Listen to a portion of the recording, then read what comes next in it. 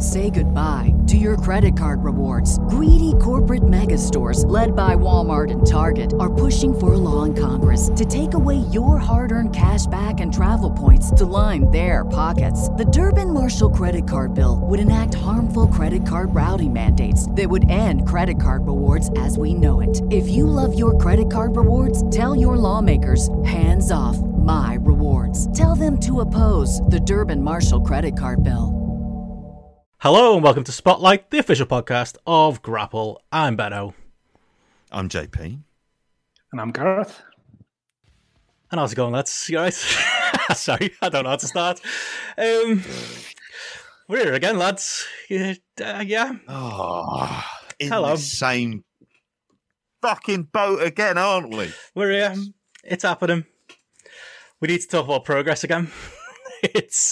I don't even think we could do the pre-show banter, JP, after the night we've had today, which you almost missed the entirety of out on your walk today. So I feel like me and Gareth need to do the duty of catching you up. What a fucking shit show of a day today has been. What a shit show of a few days. True. Really. Starting probably from when questions first started to be asked, really. Yeah, it has and been. It's just gone down and down and down since then, hasn't it? It has. And yeah, it's kind of like, last week we talked progress. We thought we dealt with the subject. We knew the shows were coming this weekend. Me and you, JP, we discussed the shows were coming up on Friday on our preview show. I expected to have a relatively tame discussion about the shows on the WWE Network today, but it's been a day. And like Gareth said, it's been a weekend. There's nowhere else to start, really. We've got to get right into it because, I think that's just what we need to talk about. Progress. Just again, if anyone's missed it, how can you miss it? I've been absolutely fuming today. This is doing our little pre-show and kind of calming down and going for a walk this afternoon has put me in a better headspace, but Jesus Christ, I am at the point now when it comes to Brit Res, I just think burn this fucking whole thing down. That's how I'm feeling right now, and yeah, lads, it's week 2 of we need to talk about progress. Yeah, God, you say there, even coming across in my messages in the group, I'm a pretty fucking placid person. I'm a pretty calm in the main, as I'm sure anyone probably I always hear me on this. Yeah, I always use you as the example, though, to quote you, you always say, when it comes to, the aftermath of speaking out and Brit Res in 2020 and 2021, don't expect perfection. Everything can't be done immediately. Not every decision is going to be one you agree with. You've got to give these companies the benefit of the doubt, but you absolutely can and should expect transparency out of these companies, at an absolute minimum standard. After everything we went through last year, after all of the talk, that is literally the lowest level of expectation from these companies. And what we found this weekend was that transparency didn't exist until it got forced out of them by idiots on Twitter, the likes of us, or the podcasters, or the fans, people in general. That's what it took to get to today, Monday, to actually get a bit of transparency out of a company. That is, like you say, you always say it, Gareth, we're not people, or we're going to try and keep this level-headed today. We're not people who expect, miracles. We're not people who expect perfection. We're not people who expect, everything to be a decision we agree with. When we've talked about Rev Pro in the past, I think that's been a common theme of the discussions. When we tried to talk about progress last week, that was a common theme of the discussions. But, Gareth, of all people, you are one of the most level-headed people I know. And I can just tell you fit to burst today. And you were the same as me. 5:00 today, I wanted to hit record. That's how I felt today. It was just, and I'm glad I didn't.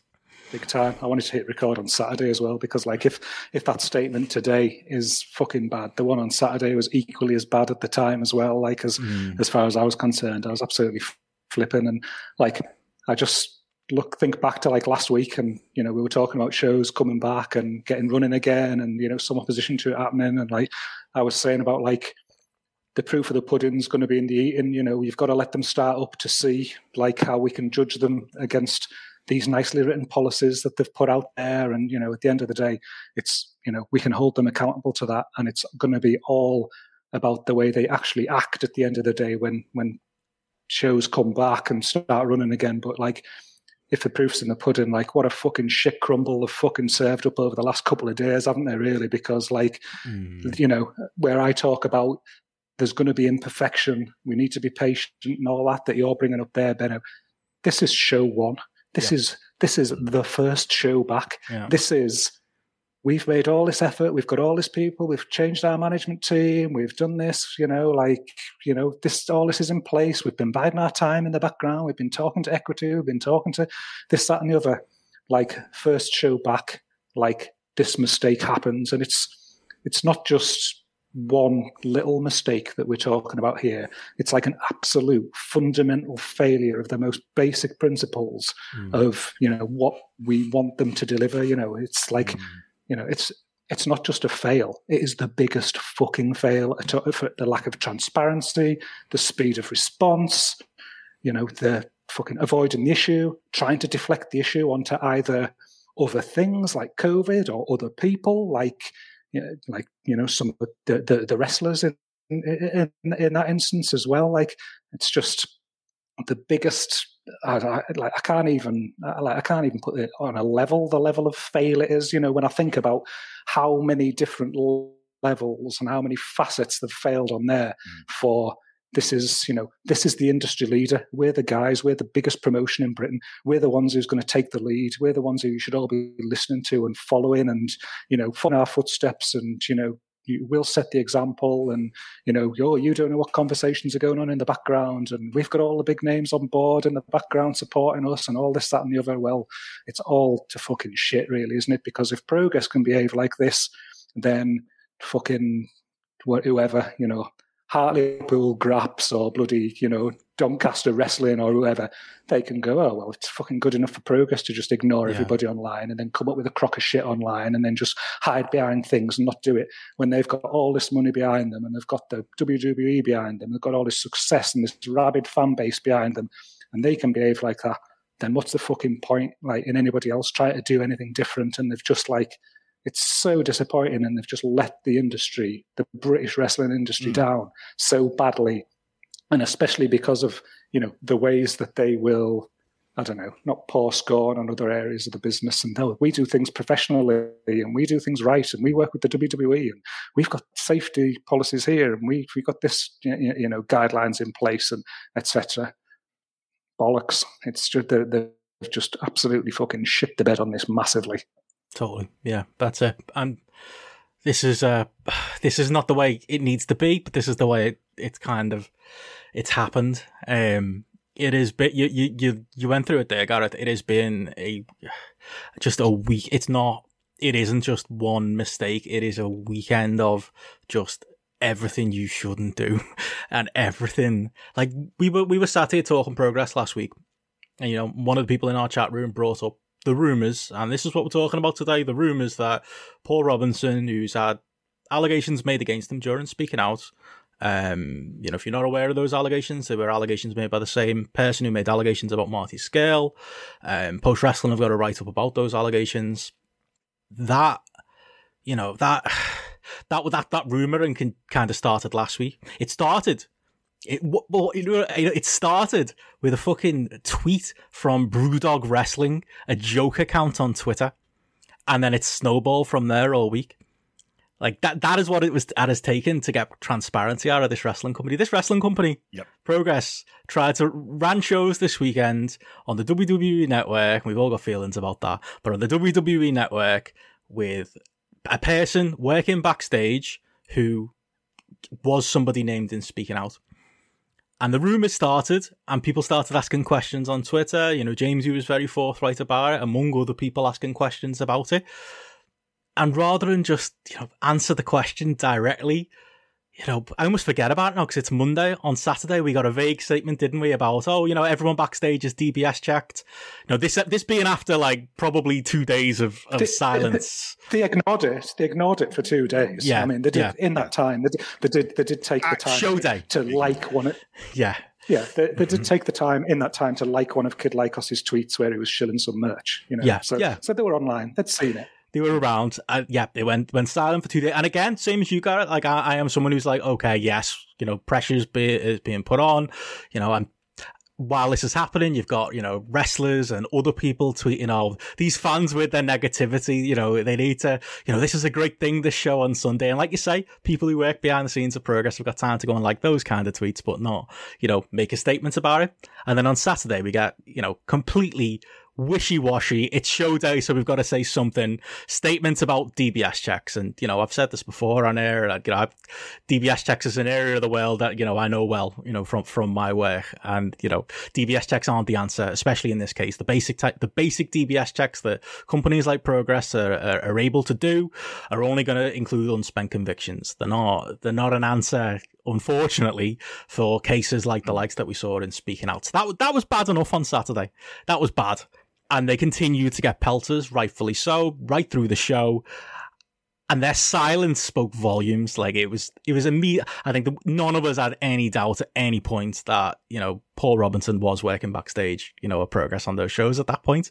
But then it still took another 2 days for them to put a statement out today. Finally, after 2 days of pressure, to admit it. And it took, like I say, it took a tweet from a meme account. It took fan pressure. It took, you know, every tweet they tried to do on Saturday about their show basically got replied and quote tweeted, and they got bombarded, to be honest, this entire weekend. But it took that for the promotion that's supposed to be the industry leader to just be honest and answer a black and white question about who was working at their show. And then we got the answer today, and the answer doesn't make me feel any more comfortable. But, you know, we got our answer today, JP. It felt like they doubled down on the answer today. So I like kind of, as I've been saying in the pre-game, I was on a really nice walk today, rather like on Saturday as well, where both of these things were kicking off on these lovely socially distanced walk days. And then it all sort of kicks off. So I'm still trying to get my head around this in some ways. And it's the fact that they've doubled down on this. It's the way, like, it very clearly feels like they're responding to fans in a way that they would have done in 2018 or 2019 with a sense of kind of dismissiveness because we're Progress and we can do this. And they've forgotten that in a kind of, I'd say, a post-speaking out world, there's fans have that kind of level of investment because a lot of fans were directly affected by this. And it was the kind of sheer staggering arrogance of the statements that kind of felt like, yeah, we had him, so what? And it felt like we would have booked him on the first show if he wasn't available to wrestle, which in and of itself just feels like weird because, like, you know, so that felt incredibly like uneasy. Like there is a complete, it kind of is all of the things that we thought about British wrestling kind of gets exposed again about there's just what you're going to get in response is just a layer of bullshit thrown your way. And it's like, that's going to be the thing that fobs you off. And if you criticize any of it, then you're being negative. And like that whole like kind of toxic negativity about this kind of stuff, which is the word that we used last week is accountability. That has not come into effect.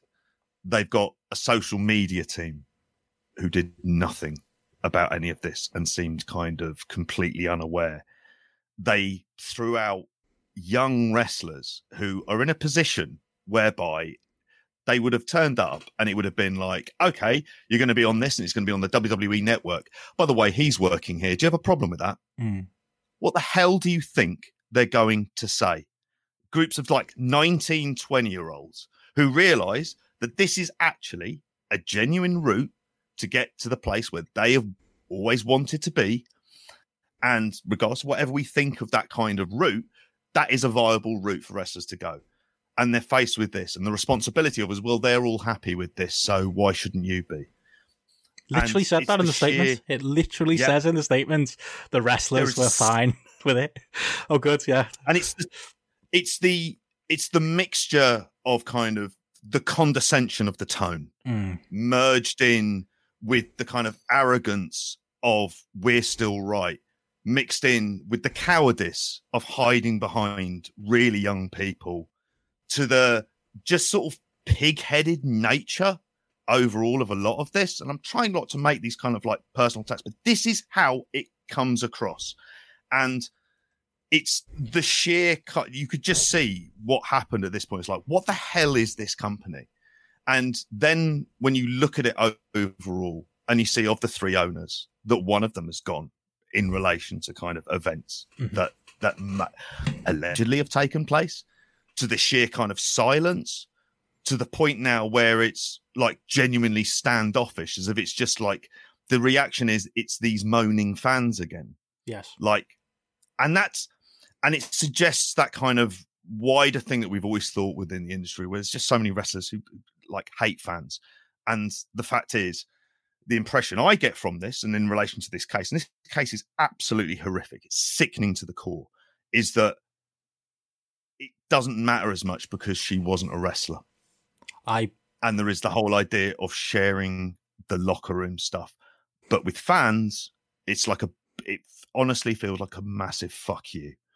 And again, there's stuff I'm just trying to kind of process around this, but I'm staggered by this. Like even by bad social media standards, doubling down on this stuff with no idea of like feeling any like obligation or responsibility for this. And it's like, you're adults and you have to do.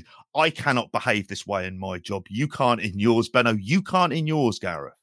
This is not how you're meant to do it, but somehow this is acceptable to be able to do. And these are allegations that have been around a while, and I don't know, and maybe I'm getting this kind of wrong with it, they're not the hardest things in the world to be able to kind of find out about either, of like the kind of lists of these. So it just feels like they didn't want to know. And you have to think the worst at this point, because there's no reason to give them like the benefit of the doubt. That's gone because of the first available opportunity on the first show. They fucked up, and they fucked up big time. Yeah. And there's no bullshitting, getting your way out of it, getting stroppy with us, fucking retweeting Susie Dent quotes and the rest of it. That's gone. Yeah. You are not more smarter and fucking intelligent than anyone else here. You're just more amoral. They're clearly not, because which fucking moron sat around in a room and thought, I know, who should we have on the first show? Show one. Like, they've admitted today that they were going to have him wrestle. If it wasn't for, like, availability issues, he was going to wrestle on the show.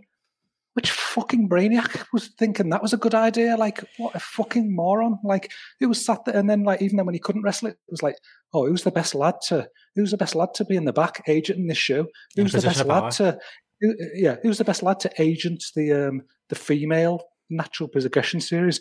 Oh, I know. It's that guy who was named in Speaking Out. That's fucking hell. Yeah. You mentioned him before, JP. It's a good job fucking Harold Shipman's not alive, because he might have been in consideration for the fucking medical gig for this show, the way the fucking...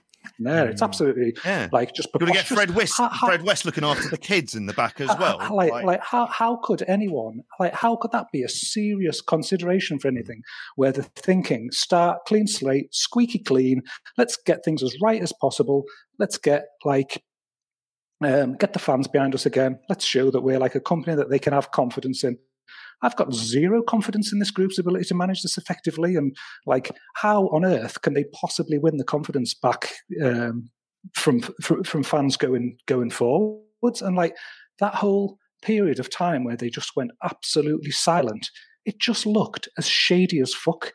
Like when it comes back to things like basic transparency, responding to people's questions and things like that. And you can't even get a fucking answer to a basic question. Like, you site there, like Jamesy was polite as fuck in his responses. He wasn't being nasty. He wasn't being antagonistic or anything like that. He was just asking a very basic, simple question and got absolutely no response at all. And like, I don't want to blow smoke up your ass, Benno, and like embarrass you kind of thing here, but like, I was fucking proud of you, and I was fucking proud of Jamesy the other day, because the way that you took that on board and put your heads above the parapet and, you know, dug up information and, you know, really kind of like pressed the issue.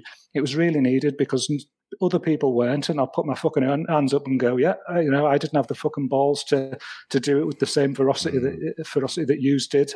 And you went after it, and then what we've got today is a mass exposure of the way that they've approached this whole post speaking out situation and their whole processes that they've put in the place. And it's come from Jamesy, and it's come from you, and it's come from Will, and it's come from, you know, other people pushing things on the back of it and taking it forward. And honestly, I'm fucking proud of you the other day, mate. I really, really was. And like, you know, I don't want to blow smoke, but it is almost an outrage that you, as fans, have to do that, push forward in that way, push, dig up old information, things like that, push, for it to even get to this level of transparency that they've been prepared to come back with and provide a response to days later, absolutely days later. And you know what? Yeah. In that first fucking statement on Saturday, when it was like, oh, we're a small team and we won't be available immediately to respond to things online, so, you know, email this address if you've got any concerns.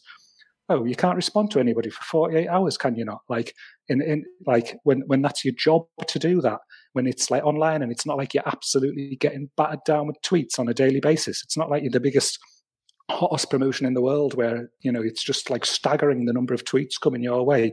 Like I say, you can fucking find time to like or retweet a Kid Lycos merch tweet. I think you can reply to a very simple, basic question when you're put in this environment where, you know, people are outraged about what happened to that poor 16-year-old girl, and, you know, people trying to like build trust in the industry going forward. Honestly, you should be absolutely fucking ashamed of yourself, anybody standing back and, you know, not responding on that basis and trying to hide away from it. And then I think the way that I know it wasn't the management team, I know it was Gene Money who was like doing the tweets that they had scheduled in for during the show, but it just came across as so fucking Trumpian, the way that they were just like, tweet through it, let's just ignore it, ignore the noise that's out there, fake news, let's just keep going, talk about our matches, look at these terrible GIFs, you know, just keep going, eyes on the prize, eyes on the product kind of thing.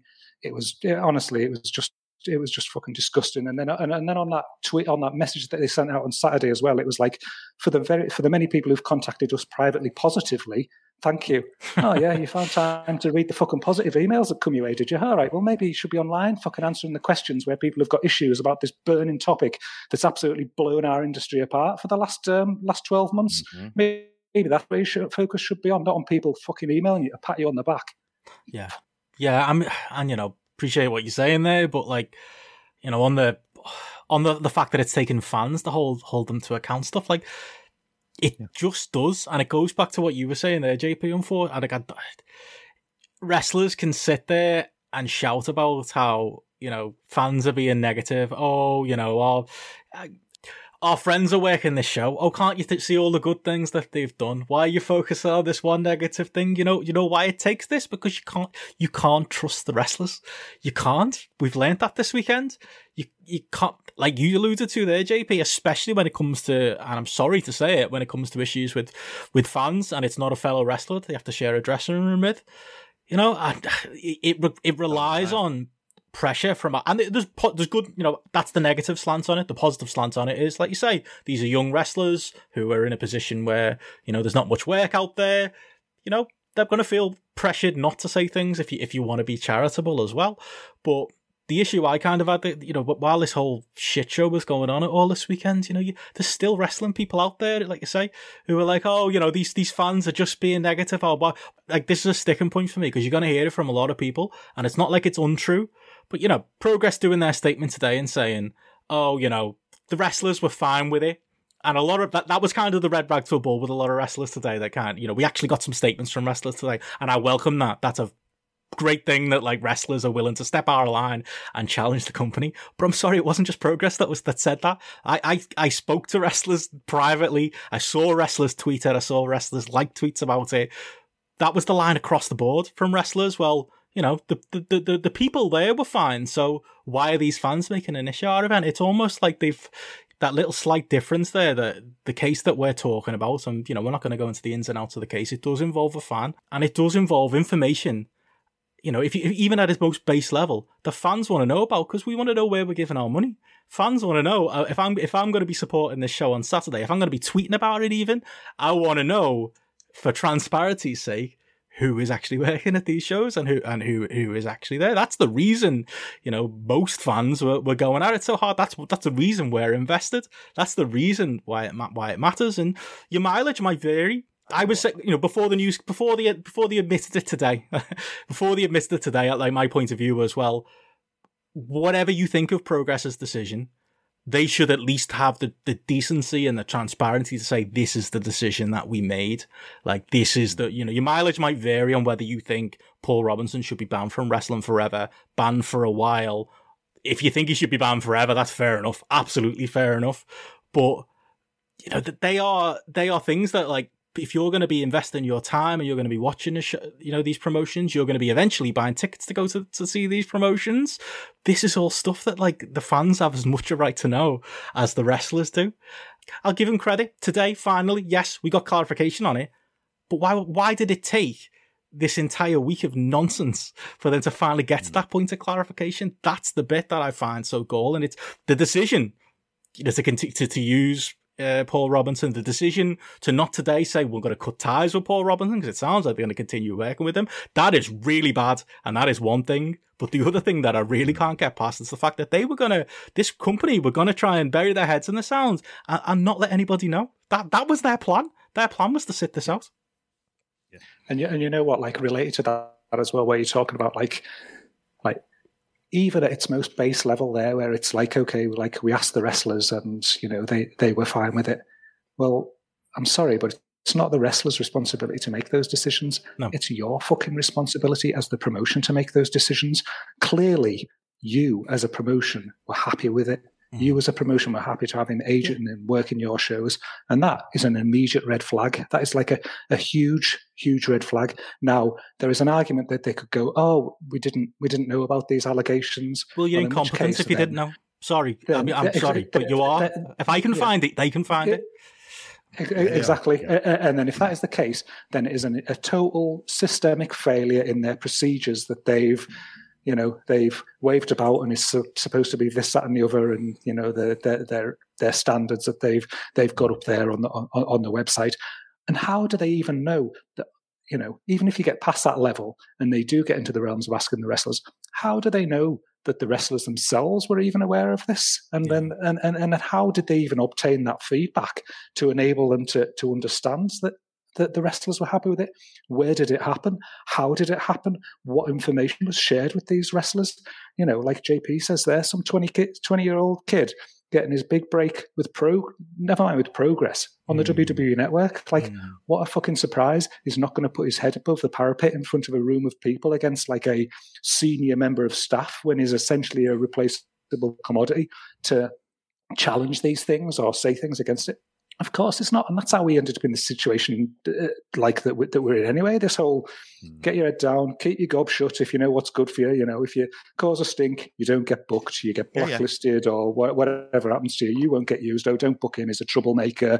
Oh, don't book him, he's not one of the lads. He'll stand up for things and go the other way. But, like, if the process then did happen in an anonymous way, if it was something that was maybe done in advance, where it was like, we're sharing these allegations. Is this something that you're comfortable with? You can respond to this. It's done in an anonymous way. No one will ever know who's replied to this and things like that.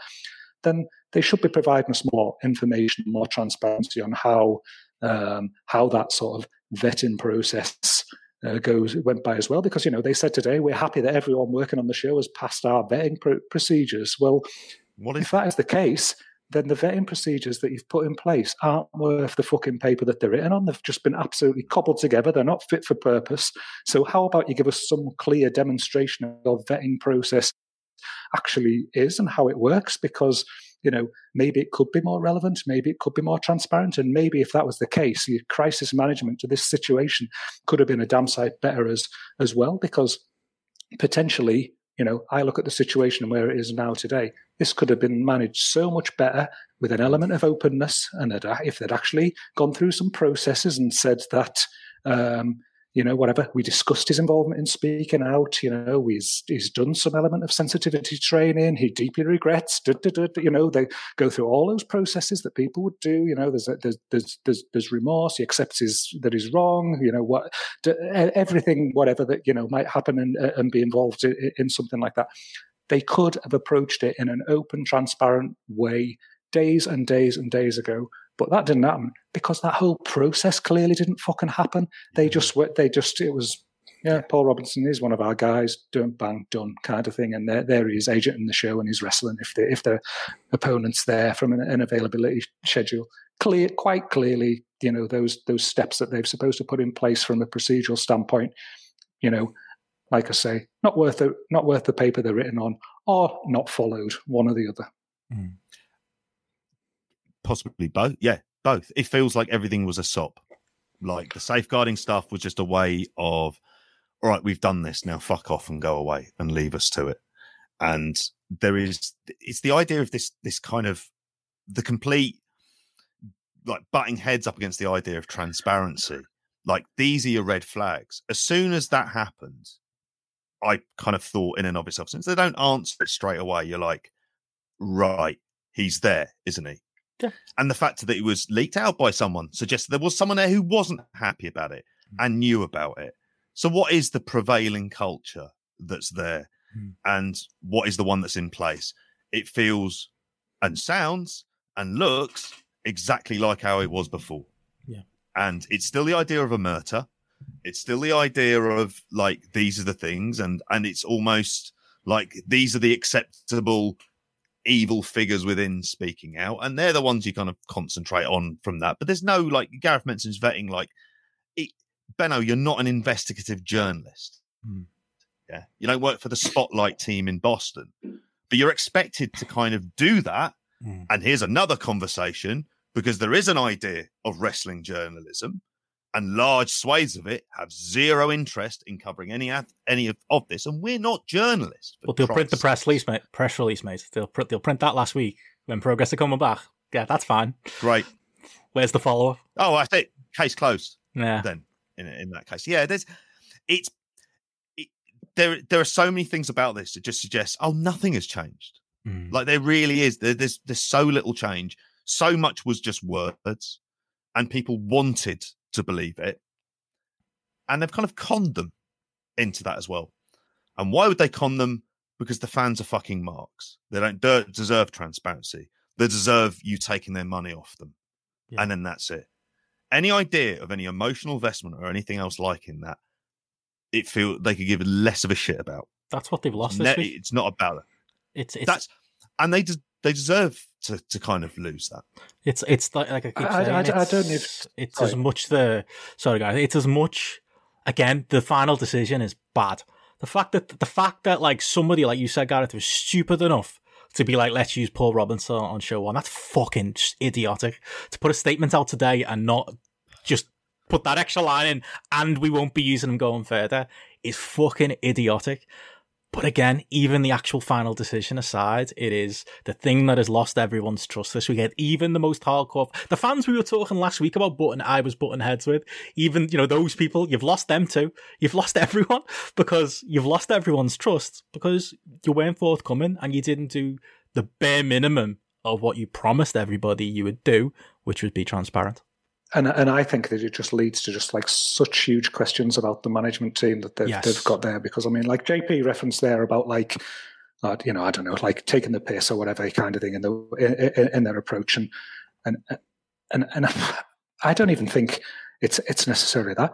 I just think it's incompetence, or just like the skill set is just not there, or the people that are working on it are just not experienced enough. And, like I raised big questions last week on this show about how that management team was thrown together. And you had that like day one where it was like, oh, this is our shiny new team, like quick knee-jerk reaction to speaking out. And then within 24 hours, two of them were out on their ass because like allegations had come up against two of them. It was something that was just thrown together so quickly. And it was just like, it was something where they just wanted to be seen to be, reactionary and making a positive change and things like that without actually thinking it through and talking it through properly and planning it properly. And like I've literally never met either of the people that are working for Brierley at the moment, like running the company. They literally could be the nicest people in the entire world. They could have all the best interests in the world at heart, and I see people speak highly of them online and things like that. But I'm sorry, the way this has been handled has just been absolutely rank amateur. And I don't know the backgrounds, to any great detail. I remember when they were appointed, there was a statement that said, like, I think that James Amner worked in event planning. I know Lucy Cave did social media. Again, I don't know the details, what they've done behind that. But speaking out was a fucking big deal. It was a huge deal. If you think about the spread of it and the volume of activity that was linked to it and the allegations and the impact on the industry as a whole, this needs professionally trained people dealing with this, like who deal with this shit day in, day out for a living, safeguarding professionals, not somebody who's maybe, I'll do safeguarding for you and, then you go and do a 1-week course or a 2-day course or something like that. I've done courses at work on mental health. Am I going to be fucking there taking the lead in the middle of a mental health crisis? Am I I'll be leaving it to somebody who knows what they're doing, who does it day in, day out. Do you know what I mean? And like, again, one of them maybe is somebody who's been dealing with safeguarding and things like that forever. If they have, then I'm fucking concerned about the work that they've done in the past to get themselves to this level, because it just really stands out to me. And like it like the analogy I'd use is it's like you're trying to build the foundations of a new property and you get the window cleaner in to do the fucking building for you. It's just like it's not something that you would do in a professional operation. You wouldn't do it, and they have to be treated as a professional operation. They're associated to the WWE. They're on the WWE network. They're the biggest promotion in Britain. They're the leaders of the British wrestling industry. They're the one that's bringing in the most money. If they're still fudging it by getting people to do jobs left here and there, filling out do this and do this and do this as well kind of thing, especially when it comes around something like safeguarding, then it's absolutely ridiculous. I mean, like, again, I'm speaking from a different angle, and like, I showed that statement, or I showed both statements to my wife, who works at like a very senior level in safeguarding, and she was just like, she read it and just started laughing, and she just said, that is just a total lack of understanding, like displayed in the statement about the role of power when it comes to abuse. That's clearly written by somebody who doesn't understand abuse and exploitation, and that's worrying if they're the ones doing communications and safeguarding. And you're just like, and that is a professional eye, like looking at this and seeing that, and it's a different angle. It's out there. If you think about it, if somebody's supposed to be there communicating with the public as the social media person, that's a very different skill set to do in PR. It's a very different skill set to do in safeguarding. It's a very different skill set to talking to people backstage and understanding things from like a people perspective. It's a whole load of different skill sets, and if somebody's had all those different things forced on them, then I feel sorry for them, and you kind of almost expect that they shouldn't be able to do that. But if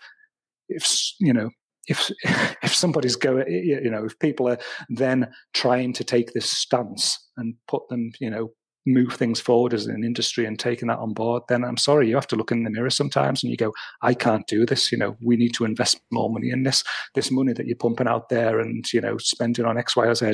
Actually, it needs to go into the fucking foundations of our industry and making things sure that we get things right from day one when we start back, because otherwise we're not going to have a fucking industry to stand on and move forward with it. It just feels like just amateur hour, absolute and utter amateur hour. Yeah, but they've looked at like what we're going to do with BritWrest. We're just going to get in loads of young wrestlers, and that's it. That's your kind of like refresh and going for the next generation. And you mentioned there about the power aspects and the power dynamic, and it's the idea of clearly where this comes from and where that power and authority kind of also has within wrestling as well, what it kind of represents, a link through to WWE.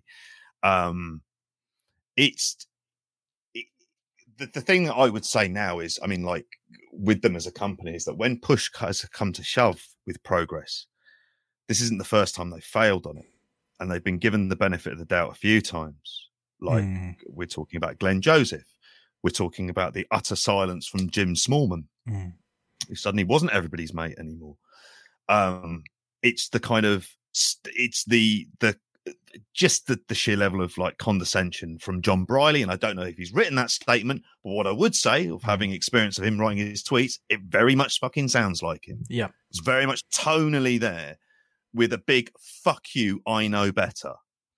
And like that's the kind of prevailing attitude that has come through here.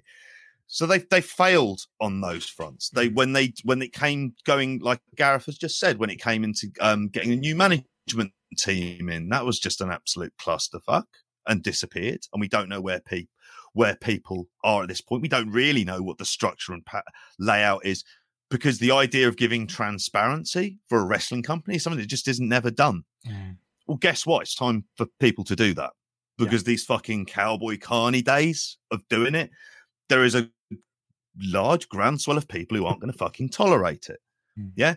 And again, it's not expecting perfection, but it's this very much been like the kind of the attitude has been like, we're doing this, so fuck you. It's been so like kind of pushing up against people like in a deliberately antagonistic way, which is why I said at the beginning it kind of reminds you of the attitude from a couple of years, which suggests that hasn't moved on, and it suggests that speaking out hasn't changed that as well, or any emotions about it are just like, fuck you, I am angry about it, but I'm not actually going to do anything about this. That's how this feels. And it's like, and I'm getting angry about this, and like I say, I've been in a fucking belting mood for like large swathes of this weekend until this fucking company like comes up, and it's just like, oh Jesus, it feels like they're worse than everybody else. And it's like, you don't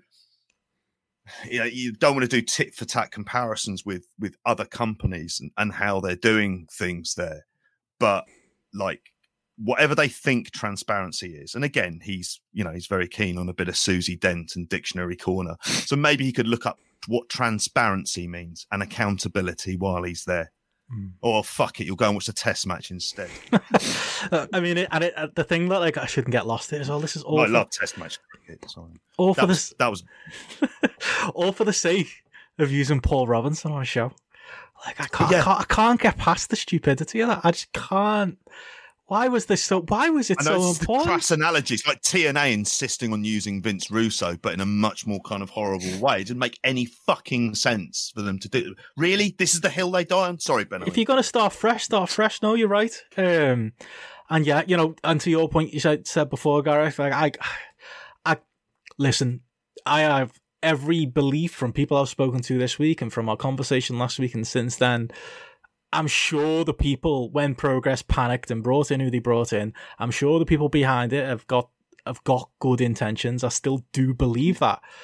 But that's another part of this as well. Like, I feel like there's been pushback this weekend and this week about, holding. At the end of the day, I think if we haven't learned anything from speaking out, it's that, unfortunately, you've also got to hold your friends to account. You've also got to hold people to account who are doing well. You got to, in their own words, people who are working. You mentioned Lucy before doing the safeguarding. I'm sure Lucy would expect people to hold her to account, to hold the company to account, and that's all that's happened this week.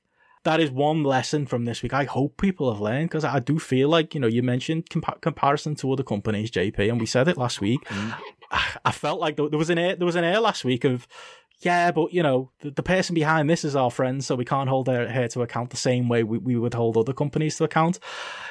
At the end of the day, I think if we can learn anything from this last week, it's that yes, even your friends need to be held to account. Even well-meaning people need to be. That's why this can't just be left to wrestlers. It can't just be left to promoters. It can't just be left to, unfortunately, the lone, what appears to be safeguarding officer of a company who is taking the brunt of this as well, which unfortunately is something that comes with the role.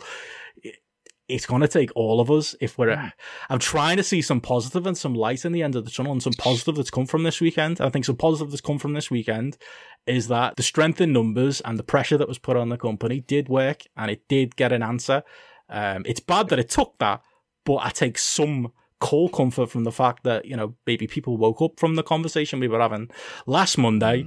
In that, I'm going to give this company the benefit of the doubt. If we've learnt anything, to quote Jamesy, you can't give these fuckers the benefit of the doubt anymore. It's just, You just can't. I had a whole rant last week about this stuff. Like you just can't be given the benefit of the doubt. Mm. And if it's like, and if you wonder why, then where were you over the last year within wrestling and British wrestling? Because clearly either you're too dumb to realise this was a big event, or you're so callous that you just don't care. And that's kind of where I end up coming back to, is the responses to a lot of this. It suggested that when it comes back to the story and how horrific it is, they didn't fucking care. They were more interested in their mate, who didn't need to be there, being there. And it's at push comes to shove, it's boys' club over fans. Boys and girls club. Yep, boys and girls club for it as well. And once you're in it, but you can't hurt your own. Like, they're behaving like mobsters. They really are. Where, like, you know, you can only take out a hit on a made guy if you've got someone there with you at the same time. It's like, whereas fans and everybody else, they're there to be exploited. And well, I mean, this was one of the things that sort of like didn't, I think it was that self-preservation element as well, which didn't sit right with me as well. Because I know, like, last week again on the show, Benno, you asked me about, like, I don't know, the talent on the show when we actually moved on to that. And I was saying how, like, I felt a bit tight on the fact that I was pleased to see, like I said, like some of my Northwest favourites there, like your Ethan Allens and your Luke Jacobs and things like that, been put on the show. And the fact that they were sort of, I didn't realise what a shitstorm, but I said last week that it felt like they were almost been thrown into the middle of the shitstorm, like show one kind of thing, first show back, and all these new, young, fresh lads are there. And I almost feel like they've been left to the shitstorm in these two email releases as well, or statements that have come out from Progress as well, with this whole, oh, well, it was fine by the wrestlers kind of thing. It's almost like just trying to deflect and put the onus on these people who are like working the show as well, and it been like, oh, they were all right about it, so we're all right about it. And that doesn't sit right with me either, because that brings a lot of negativity on these guys. And you think about it, these are like, you know, we talk about the scene being decimated anyway, like forget Speaking Out, forget this situation and things like that. Like, the scene's decimated as it stands. These are the next generation of guys. And what they're doing is they're just putting stink on them a little bit as well by associating them with this, and then making it feel like, oh, well, they were all fine with it kind of thing. So you should be fine with it as fans. And then if we're not fine with it, then should you be happy for these guys that they got to work this show? Well, I was, and I am. I'm happy that they got paid, you know, they were able to work, they were able to earn a living, they were able to get an opportunity. We've talked before, they were probably put in a situation where, I don't know how much say they had in the matter, probably very little, you know, as to who was agent in the show and things like that. And I just feel like they've just gone like, there you go, we've got a big heap of shit on our plate. We'll just palm quite a fair bit of it off onto these guys as well. Let's spread the load so it doesn't all just land on us. Let's make sure it lands on as many people as possible. And, you know, we don't care who we throw under the bus, just to make sure that we come out of this, you know, smelling of roses as much as we possibly can. And it all just like brings me back to that point you made last week, Benno, when you were like you said, like, does Progress need to exist? And like last week, you know, I sort of like half took it on board and like laughed a little bit when you said it, kind of thing. And I was thinking, well, the industry leaders are the biggest name, they've got the biggest fan base and things. If we're going to rebuild a scene, we need Progress to be leading it. We need them to be, you know, carrying things on their back as much as they possibly can, and kind of through that. I'm left today just feeling like, why should anyone support them? What like what's literally, what is the point? What are you even supporting? Like, I talked last week about it's a totally different company and things. It's literally just 8 letters, or like it's an 8-letter word. And like, if you think about what is it beyond that, it's a series of shows and experiences that happened a few years ago that were good, and we all had good times at. But they're also tarnished anyway by, if you think back to your happiest memories, it's basically impossible to touch on those without it being linked to Speaking Out anyway, because your best experiences relate to somebody who you wouldn't even want to go and see wrestle in a million years now. And you look back at yourself and you feel a bit dirty for ever cheering them or liking them or anything in that, and in that moment. So, like literally, what is like, it? Yeah. Why support them? Why not support somebody else who is genuinely starting with a clean slate, will do things a bit differently? They're not bothered about preserving their position in the industry and, generating that level of revenue and, meeting that contract or whatever that they've got with WWE and things like that. Let's get behind somebody else and build somebody else up who actually can transparently demonstrate to us that they do care and they will do things differently, and they're not going to stand to the same bullshit that's gone before, and certainly at the first opportunity aren't going to drop a monumental fucking clanger like this. Yeah, that was my immediate and we're not gonna. It's not possible to review this show match by match. We're not going to. Saturday night, when it got released at 5:00, I'm sure people saw my tweets. I watched the first 5 minutes. And the first 5 minutes gave me an immediate, those exact feelings, Gareth, because the show opens with the old Progress logo, not the old Progress logo, but the one they were using before lockdown. It's a fucking Progress logo on a wall with police sirens going past. And they decided to still use that. They thought that was something to keep. They thought the chapter names were something to keep. They thought, like I said last week, they thought this shell of whatever Progress was in the past was worth bringing back, and it was immediately up. Never mind the shitstorm that was happening around it. Yeah, it immediately made me feel, this company does not need to exist. It's devoid of anything interesting in you. It's just, they're trying to plug, and I'm sorry to say it, lower standard wrestlers and commentators into the Progress mold instead of doing something new, instead of something new taking its place. And the answer to why is, well, there's money to be made still with Progress. There's, like you say, there's WWE contracts that I'm sure needed to be, followed through. They're the main reasons Progress still exists. Because, from a goodwill point of view, from, like I say, we're not going to be going through the product itself, but from a product point of view, as a broad strokes overview of watching this thing point of view, just doesn't need to exist. It's not offering anything that makes this all desperately needed. Like I said before, is using Paul Robinson, was that desperately needed? None of this needs to be happening. I don't understand why it's happening.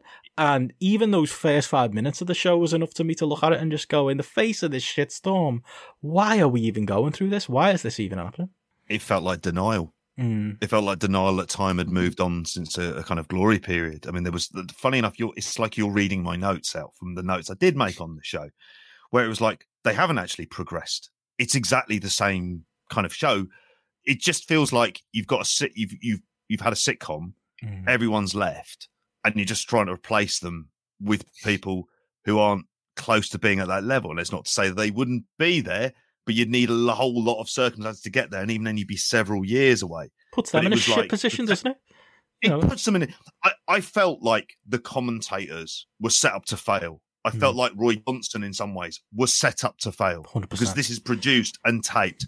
It felt like so much of the kind of booking generally of it. It was just like it was setting people up. It's like what we've said about the whole kind of lack of kind of accountability and stuff like that. Just put people into positions thinking, well, they're the ones who'll get the shit personally. And like you, I don't have any desire to do that. Because it feels like it's just like a futile gesture. But this was a hard watch, and I did end up watching through some of it, and I had to be doing some work at 8 a.m. this morning while doing it in order for it to be kind of on there. But I can't disagree with you guys. First I've got on here is, what is Progress at this point? It's not indie, it's not punk, it doesn't have the people who are there, it doesn't have the great workers, it doesn't have any kind of characters. Plus, it has this horrible kind of structure to it that deserves to be torn down as well, on top of all of this. So it's like, why the fuck are we there? And I think Sarah in the chat has said it. Alan Farrell has said it's Saved by the Bell, the new class. Yeah. Not even the first season in the new class, it's the second season with all the other people. It's, yeah. Yeah, it's really as Ian said, it's a parody of itself. It is, and it's another, there's the serious issue of using these young wrestlers to deflect, and there's the not so serious issue of using these young wrestlers to rehab your dead brand, because that's what it is, and you can frame it as... And that's the thing. If you're not supporting them, you're not supporting British wrestling. Well, people want to frame it that way, don't they? Key guilty hook. People want to frame it that way, and I get it. My friends are getting a chance. All these young female wrestlers, for example, are getting a chance, and there are positives to that. But at the end of the day, they're just being used as a shield to prop up this dead brand and fill network content. That's the only feeling I got out of this product from sitting there and sitting through the 2 hours of it. Or 3 hours of it. Down, oh, God, yeah. It felt like fucking 3 hours. And deep down, like, we know now, they don't give a shit about them. Push comes to shove, they are there to be kind of thrown out there as a deflector shield. But they don't care. This is about wringing every pound out of a dead brand. That's what this is at this point. And well, I tell you what, they won't be getting any more fucking pounds out of me. Like I said last week, I've spent thousands of pounds. It must be like a couple of years season tickets and various things. New York, go to New York, watching them over the years. Like literally, then it won't be getting a penny out of me like any time in the short term, and I don't see any reason why they would be getting a penny out of me anytime in the long term. Like they ended that statement the other day with like, "We hope you enjoy the show," and I was like, "Well, I didn't enjoy the show because I'm not watching your fucking show. Because why would I watch your show? Because this is the contempt that you've got for the fucking British fan base, the way that you hide away, and these are the stats that you put out, and this is the way that you treat people and things like that. So why?" I was sat there today, like, and at lunchtime today, I was thinking, we're talking about it tonight. Maybe I should watch it. And I was feeling, no, I don't want to watch it because but I thought, I should have an opinion. And then that other statement dropped. I was just like, well, there you go. I'm glad I didn't fucking watch it because I felt very kind of like moral high ground about not having done so and not doing so again. But the feeling that you get when you look at things online today, you look at the comments from our, live audience here now, there's more people listen to our podcast than go to the ballroom for a chapter show. And the people replying to us on Twitter, the people replying in this thread now, the people who genuinely, feedback on our content week to week and things, I get the feeling that 99% of them are going to have the very same opinion as well. So almost in their greed and hunger to chase these pounds and, try and, just get the show on the road and do things as cheaply as possible and get everything running back again and just skirt things behind the scenes and under the carpet and things like that so we can start generating money as quickly as possible. It's going to bite them on the arse because, like I say, I won't be making that trip to London. I said previously I'd be making the trip to Manchester. I won't go to Manchester. Why would I go to Manchester? Watch guys that I can watch for other promotions that I maybe build more faith in the future because they're the same guys that they're going to be using. And if they're not, then that means they're signed away to fucking NXT UK anyway, and you won't be able to see them anywhere else. Full stop. So again, why invest in them like mentally from that point of view? Why get them behind them and support them? It's dead to me. Absolutely dead to me.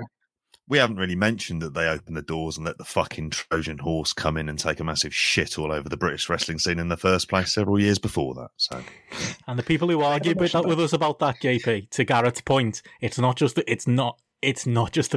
types of people who listen to our podcast anymore. The people who argued with us in those days, those people are feeling the same way too. It's everywhere. It's a dead brand in every way. Like, there is no reason for it to continue to exist. And if this weekend has taught us anything else, it's that. And I'm sorry, it's probably, again, don't really want to be talking the show, but they put in a piss poor, lazy effort on the show. Yeah. It was lazy booking. They just stole the people who do NXT cutaways and promos to do a bit with each of their talent because they all looked exactly the same. And then they decided, right, we're going to raise the bar over Rev Pro for terrible camera work. It was worse than Rev Pro. And that takes a lot of doing. It was worse than Rev Pro. Shocking. Yeah. The commentary was bad. Like, that was like Donna said in the chat, completely inaudible. Roy Johnson was terrible to the point where like he was literally getting made fun of by the other wrestlers because it's a horrible thing. They put him in a position where he has to try and be budget Jim Smallman. And sorry, Roy Johnson, who stopped being over in a unique act 3 years ago, maybe, isn't going to be able to pull that off. Yeah, and wrestle. Yeah. Well, yeah, maybe it's better than being in the ring. But like Dan Maloney was making active fun of how bad he was. Like, I felt bad for Gareth. You said there's wrestlers on the show that I want the best for. I want to see Ethan Allen and Luke Jacobs take on the fucking world, and I just felt bad for them on this show. I felt awful for them. I felt bad for the women, some of whom are women who were who were very vocal during, the speaking out time and, have issues themselves. My heart goes out to them. I completely understand why they've taken this payday and worked this show. And I was just watching the way Progress both used, and that's a key word, used and presented them. And I just felt bad for them. It was, I know it was the background of everything that was going on that day, because it was impossible to pay attention to with everything that went on. I can't imagine anyone watched this thing and wasn't aware of the shitstorm that was going on. If you were trying to engage with those Progress account tweets that were going on that day, like every reply and every quote tweet was about this stuff. But even if you could block all that stuff out, this was not a good product either. I know it's the least of our concerns, but it was bad. It was just bad. It was. So yeah, I mean, I'm gonna try and. The thing is, like, I can't go as far. Like, I do host the British Wrestling Podcast. Call me a hypocrite. I'm gonna end up having to watch this thing a second time and reviewing it in full for BWE, and keeping an eye on these bastards, for the lack of a better term. But as a fan, I don't see why I would watch this stuff. You keep asking them questions, Benno. That's what you're there for.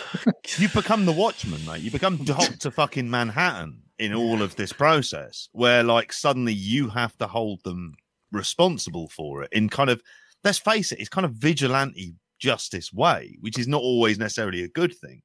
But you're relying on like people to kind of go in there and do the work that others either don't want to do or don't know how to do it. And this is where we've ended up. And because we're like kind of been there on the kind of ground floor for lots of this, seeing it happen, we all have this kind of emotional investment. It's just that you finally said if you think of all of that we've spoken about since the start of this podcast, all for what? That fucking show on Saturday. That kind of level of stuff. That's what we're doing. Is it? It's got to that point. It's like, if that's the trade-off, then get rid of it. And there will be no tears, because it will have turned out to be one of the monumental letdowns in British wrestling history when it comes through to a promotion. Because not only is there the kind of like kind of bad management aspect, but there's a level of cynicism here from people who just deserve to go the fuck away.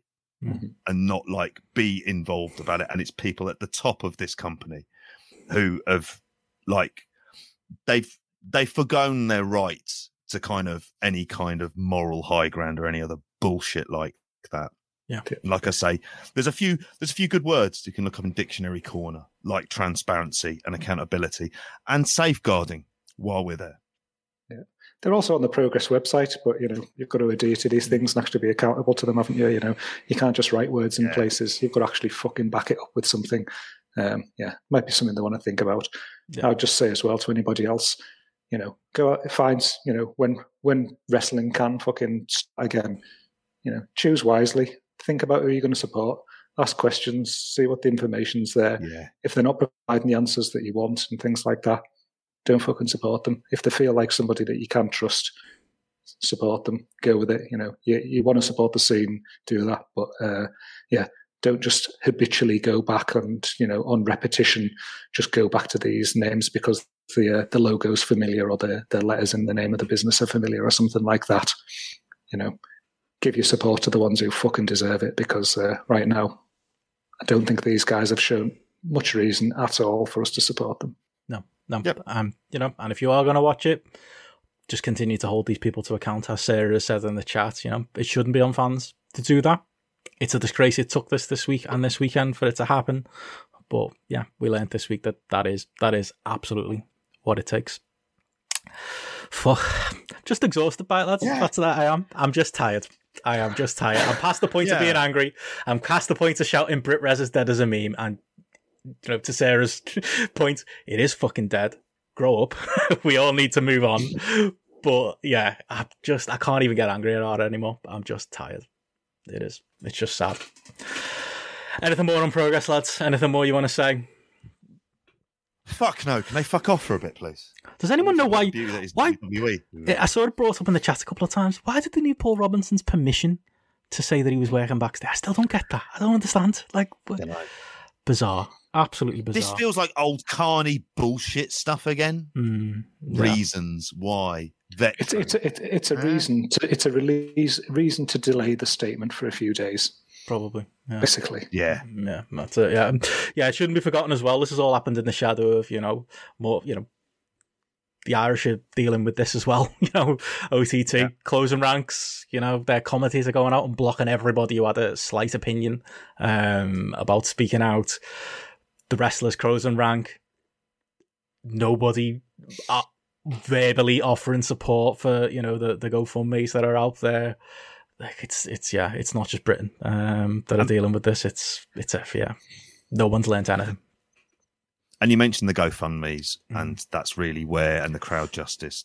That's where the kind of like, if you're wanting to know like the reason why we get so angry and wound up about it, have a look at those stories because that's what this fundamentally is all about. Yeah. And the idea of people who are willing to have the kind of cognitive dissonance to say, I don't need to think about that because I just want to think about these happy thoughts. It's just like, fuck, like you are massively part of the problem here. You are nowhere near being part of any part of the solution. And it's like, that's definitely the route. Like if you donate to those. Yeah. And, to that point, obviously our podcast is patron supported and, people are watching us live right now. I want to thank everybody for their support of the podcast. This is our first month on Patreon. We, just to say we are going to donate a portion of our patron incomings this first month towards the crowd justice account that is out there for Emily Doe. We will be doing that. Anyone else who can support, hopefully that'll, it's not the type of thing we like to kind of, it's not a comfortable thing to kind of say out loud, but if that encourages other people to do that too, I would encourage you to do it. That is one thing, we fans got a lot of pelters this week and this weekend for being negative. One positive thing we can do is donate to the crowd justice and the GoFundMe's, and I'm sure they won't be the last either. But yeah, we'll be doing that on behalf of Grapple, and we hope that our listeners are going to do that. It will join us too, because it is an absolutely worthy cause. Yeah, so I don't know how we move on from Elimination Chamber. Get in. No, I mean. Okay. I feel like we just spent an hour on Brit Res, JP. We didn't even cover the big Brit Res story of the week, that Tiny Irons in the Quorn advert. Shouldn't we have covered that? No. Is that where we go next? Good. I don't know. I don't know where to go next. How are you, lads? How's things? Yeah, you did show that, didn't you? Just on Tiny Iron.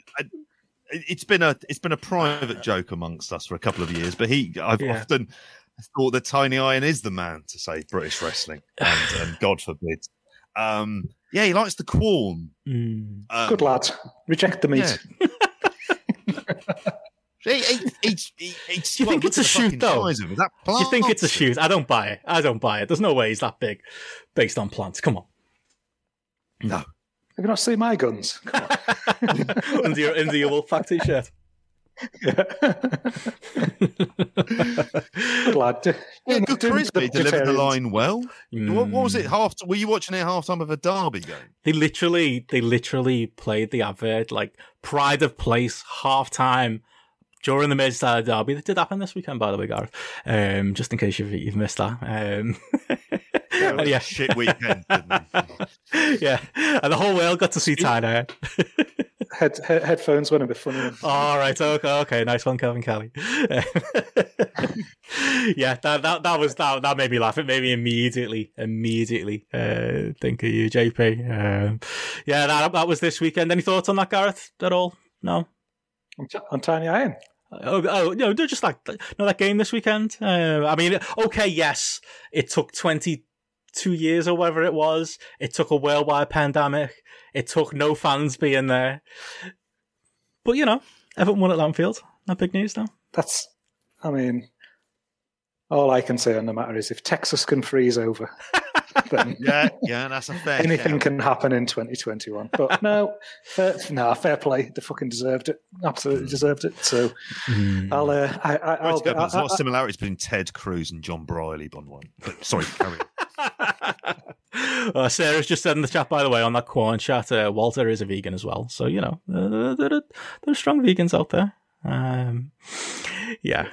I want to see Walter in the Quorn. Again, in over 4 years, Benno, that I've heard you willingly bring up Everton on this podcast without it being somehow forced out of you.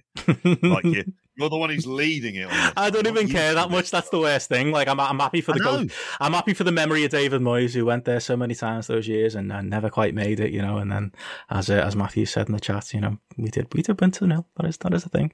But really, I was more bothered that I had Dean as my third sub in fantasy football. To be honest, that was the main thing I cared about. I knew that would be bothering you more than actually getting the win. But I'll humbly take it that you were the better team. Unlike my son, who was the least humble person, who has literally just been in my face now for 3 days, going 2-0, 2-0, 2-0, 2-0, 2-0. So I've been as well as other things winding me up this weekend. I've also had that to live with as well. How bad we are, how we're not even going to qualify for Europe, how Everton are going in the Champions League, and they've probably got a good chance of getting to the semi-final stages next year and everything like that. They'll probably win it next year. I've seen this story before.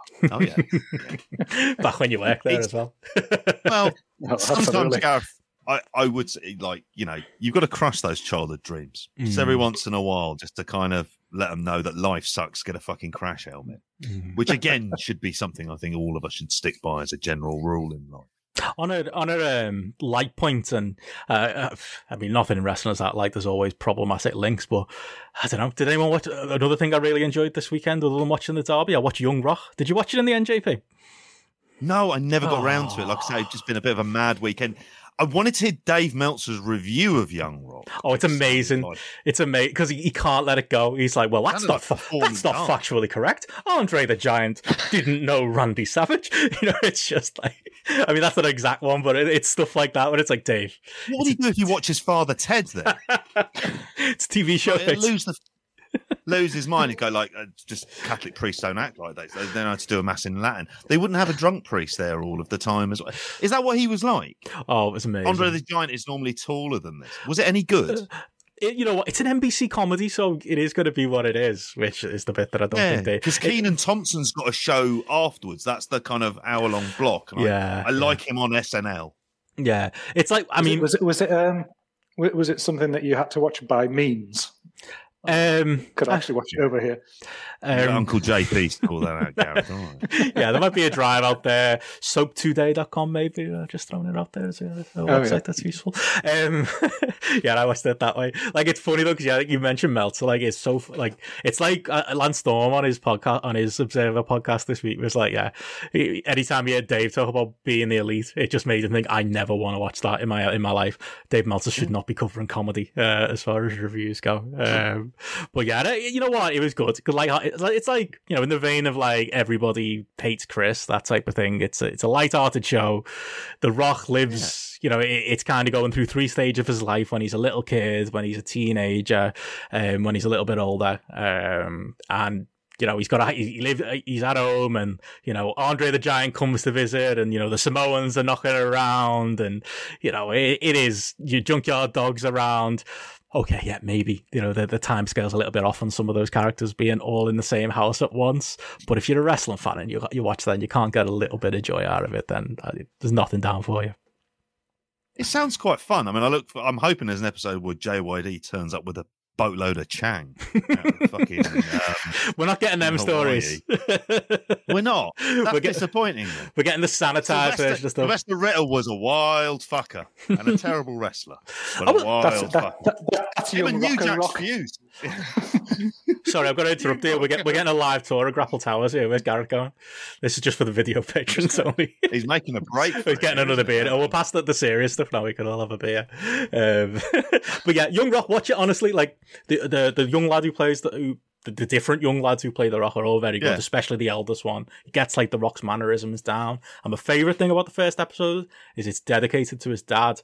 And he doesn't really, they skate around his dad being a bit of a shit, but you know, it's actually, it seems like a relatively honest portrayal of what you imagine Rocky Johnson was like as a dad. I'm not always really there and kind of, you know, bit egotistical and a bit in for himself, which were kind of the stories you always heard about him and his dad. But it's touching in a way, you know, in that it's in its honesty, in that it's done in, you know, obviously with a loving gaze as well.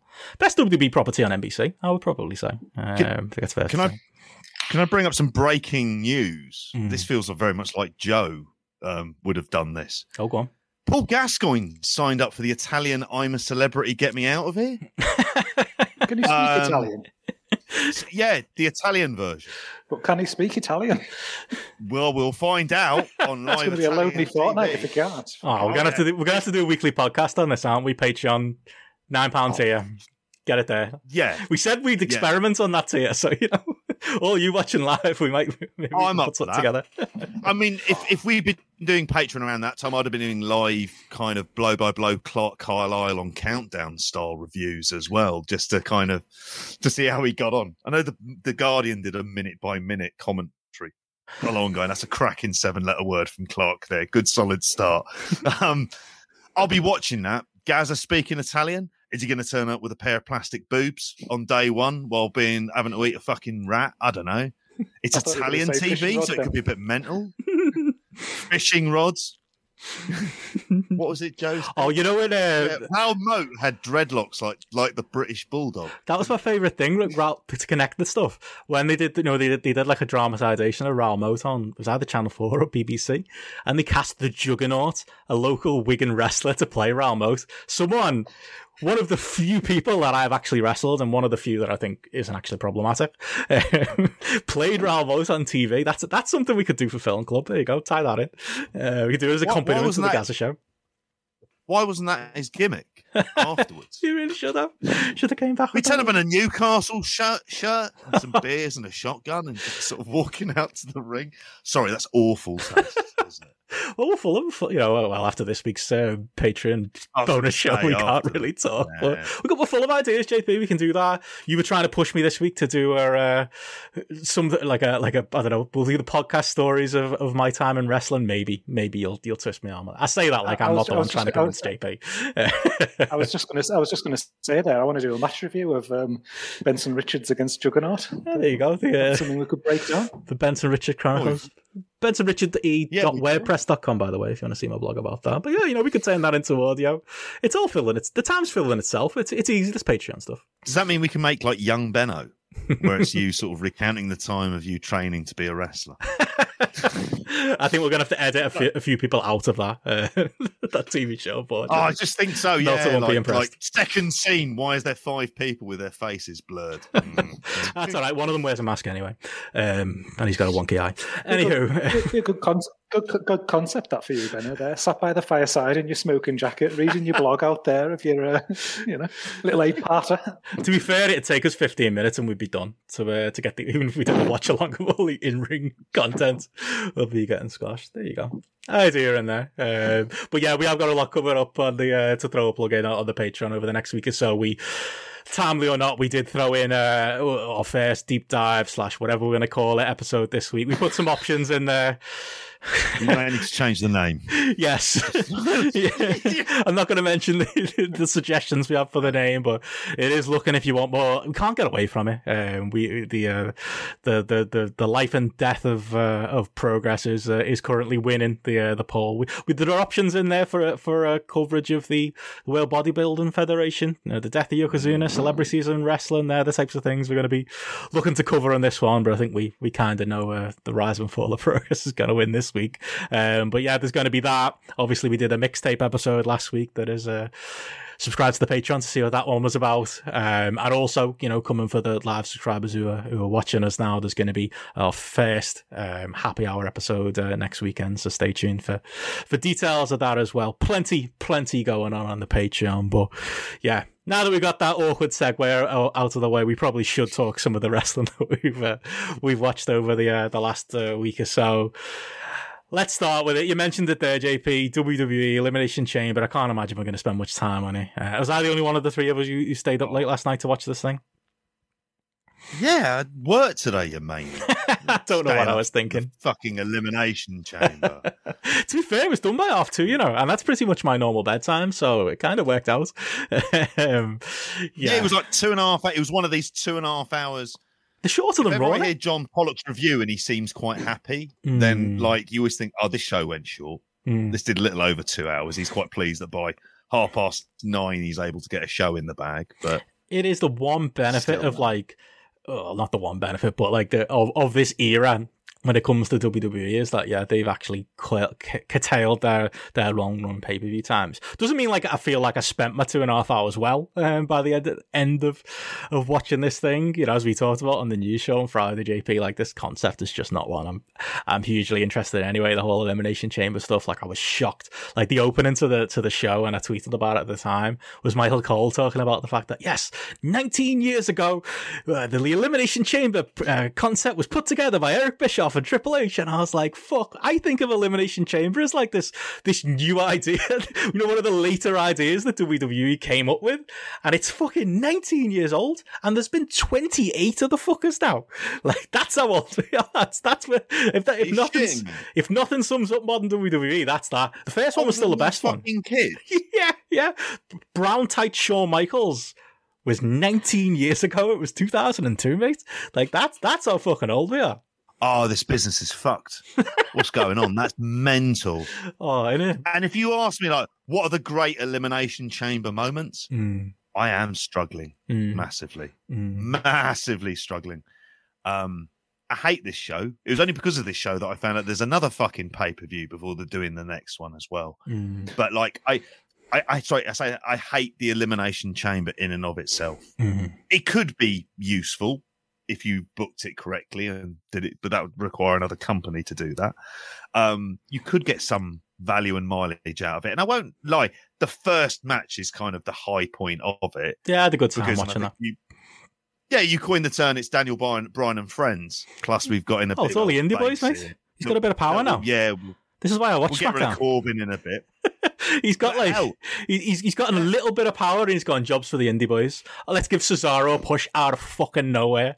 Let's give Sami Zayn and Kevin Owens a little bit of pride of place. Like you say, let's get Baron Corbin in and out of this match, and then we'll get back to the indie boys again. They're literally the first 45 minutes of the show are the only thing I enjoy about the WWE product. When I say to you guys, I'll watch SmackDown, I'll fast forward through it.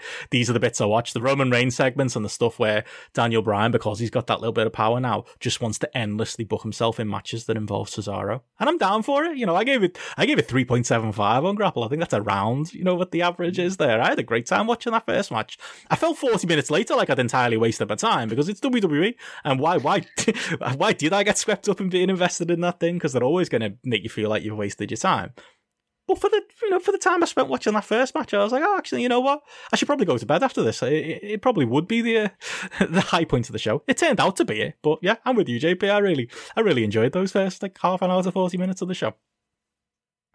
When Cesaro started doing the press ups, and I couldn't fail to be impressed when he did that. And there was enough kind of crazy stuff going on that it was always kind of enjoyable and engaging, as opposed to what appears to be the Dorian Gray portrait of the final one as well, which is all kind of hellish, where there isn't these kind of good workers and this interesting story, and they're the complete antithesis of each other, these two matches, bookending it. But yeah, I enjoyed it. I even enjoyed the minute and a half bit afterwards, just to the fact they let Bryan get in the yes lock. And I thought, okay. That was a hot start to the match. It just didn't really get... It was a hot... yeah. It didn't go anywhere. Yeah. And I didn't expect it to go anywhere. but it kind of, at least, you know, he still keeps some of his heat and his shine, whereas that's never been something they've been even remotely interested in. And he's probably the kind of person where he's saying, well, obviously I'll put him over and it's only going to take this long because that's how long he should take to beat me if he's completely fresh. And I've just done 40 minutes in the cage with these lads.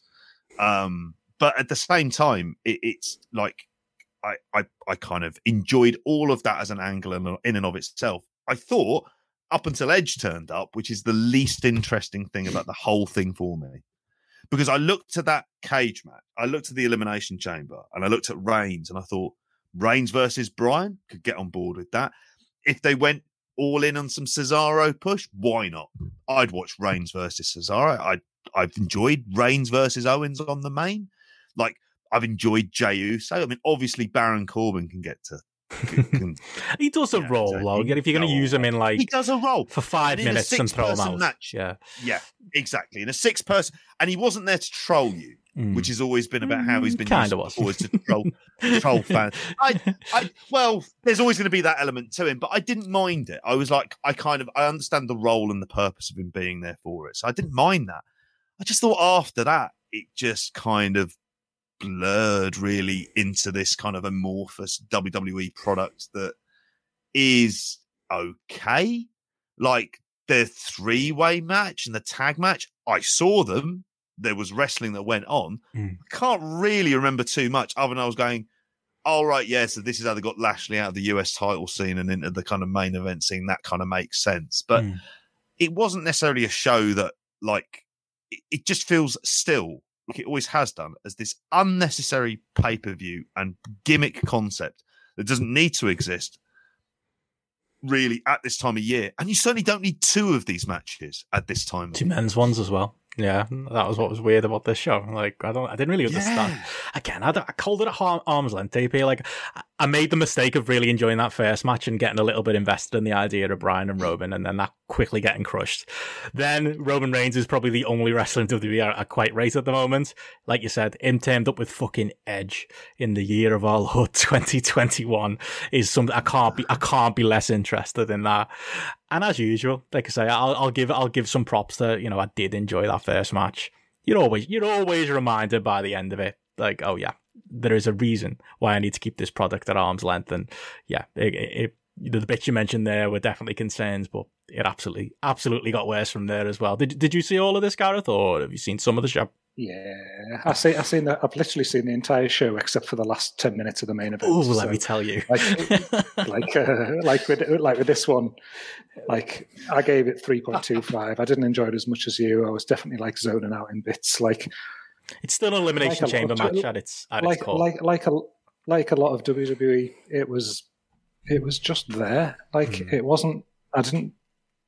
It wasn't terrible. Like, it wasn't good. Like, I was sitting there, I was thinking, what does this remind me of? And it just reminded me of, like, the McDonald's that I had at the weekend. That, like, I didn't, like, massively dislike it. I didn't massively enjoy it. It was just there, and it was familiar, and, like, and it did a job.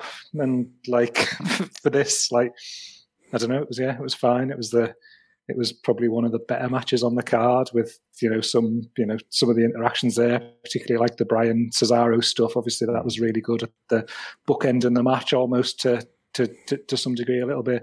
I really liked the Reigns stuff with Bryan. I loved that where he went for the spear and he immediately, put him in the yes lock.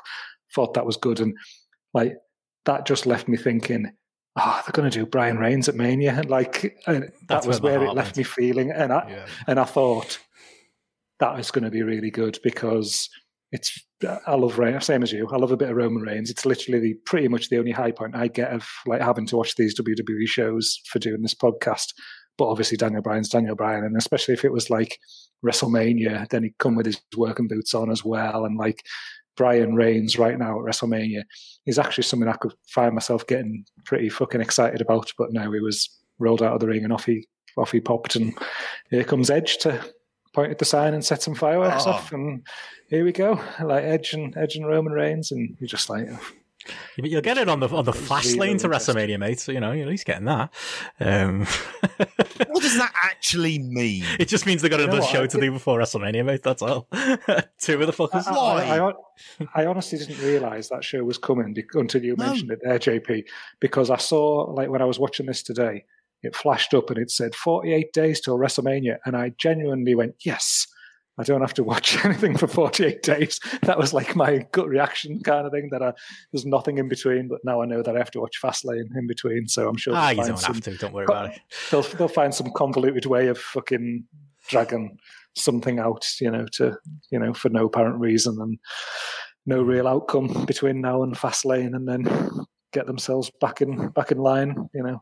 It's always the way. You've got to hold them at arm's length. Like I say, I definitely enjoyed that opener match more than you did. I think for me, it was just, I felt like everyone played the role well, even to the point of, Sami Zayn and Kevin Owens trying to crack each other up in the opposite pods from each other. And like I said, even Baron Corbin played his role well. Bryan, Cesaro in there as like the valiant losing babyface.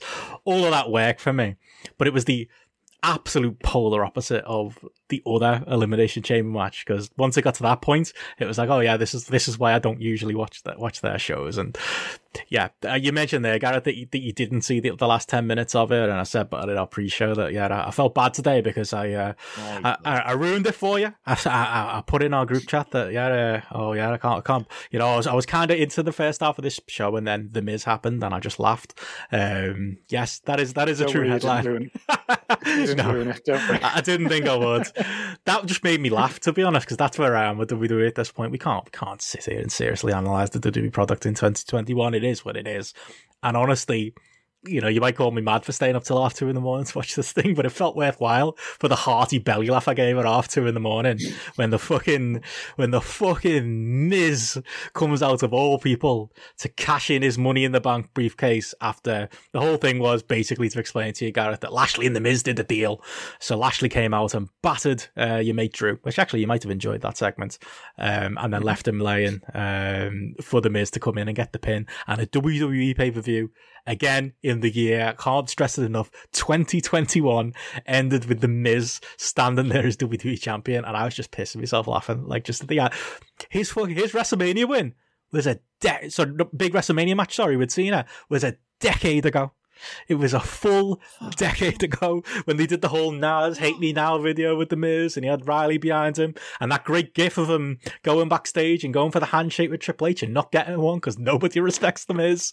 All of that 10 full years ago. That's how long ago it was. And the WWE, who have spent more money than any wrestling company in the history of the world in talent acquisition, end their pay-per-view with the option for doing this angle and the obvious reason is that they're going to have The Miz as champion. He's going to lose to Lashley, which will be part of their deal, and then your mate Drew gets this big WrestleMania moment, Gareth, so you get to look forward to that. But the choice they had for that role was The Miz. The Miz 10 years later. Like, it was the ultimate troll job, and it was, I'll be honest, lads, it was very funny because I don't care.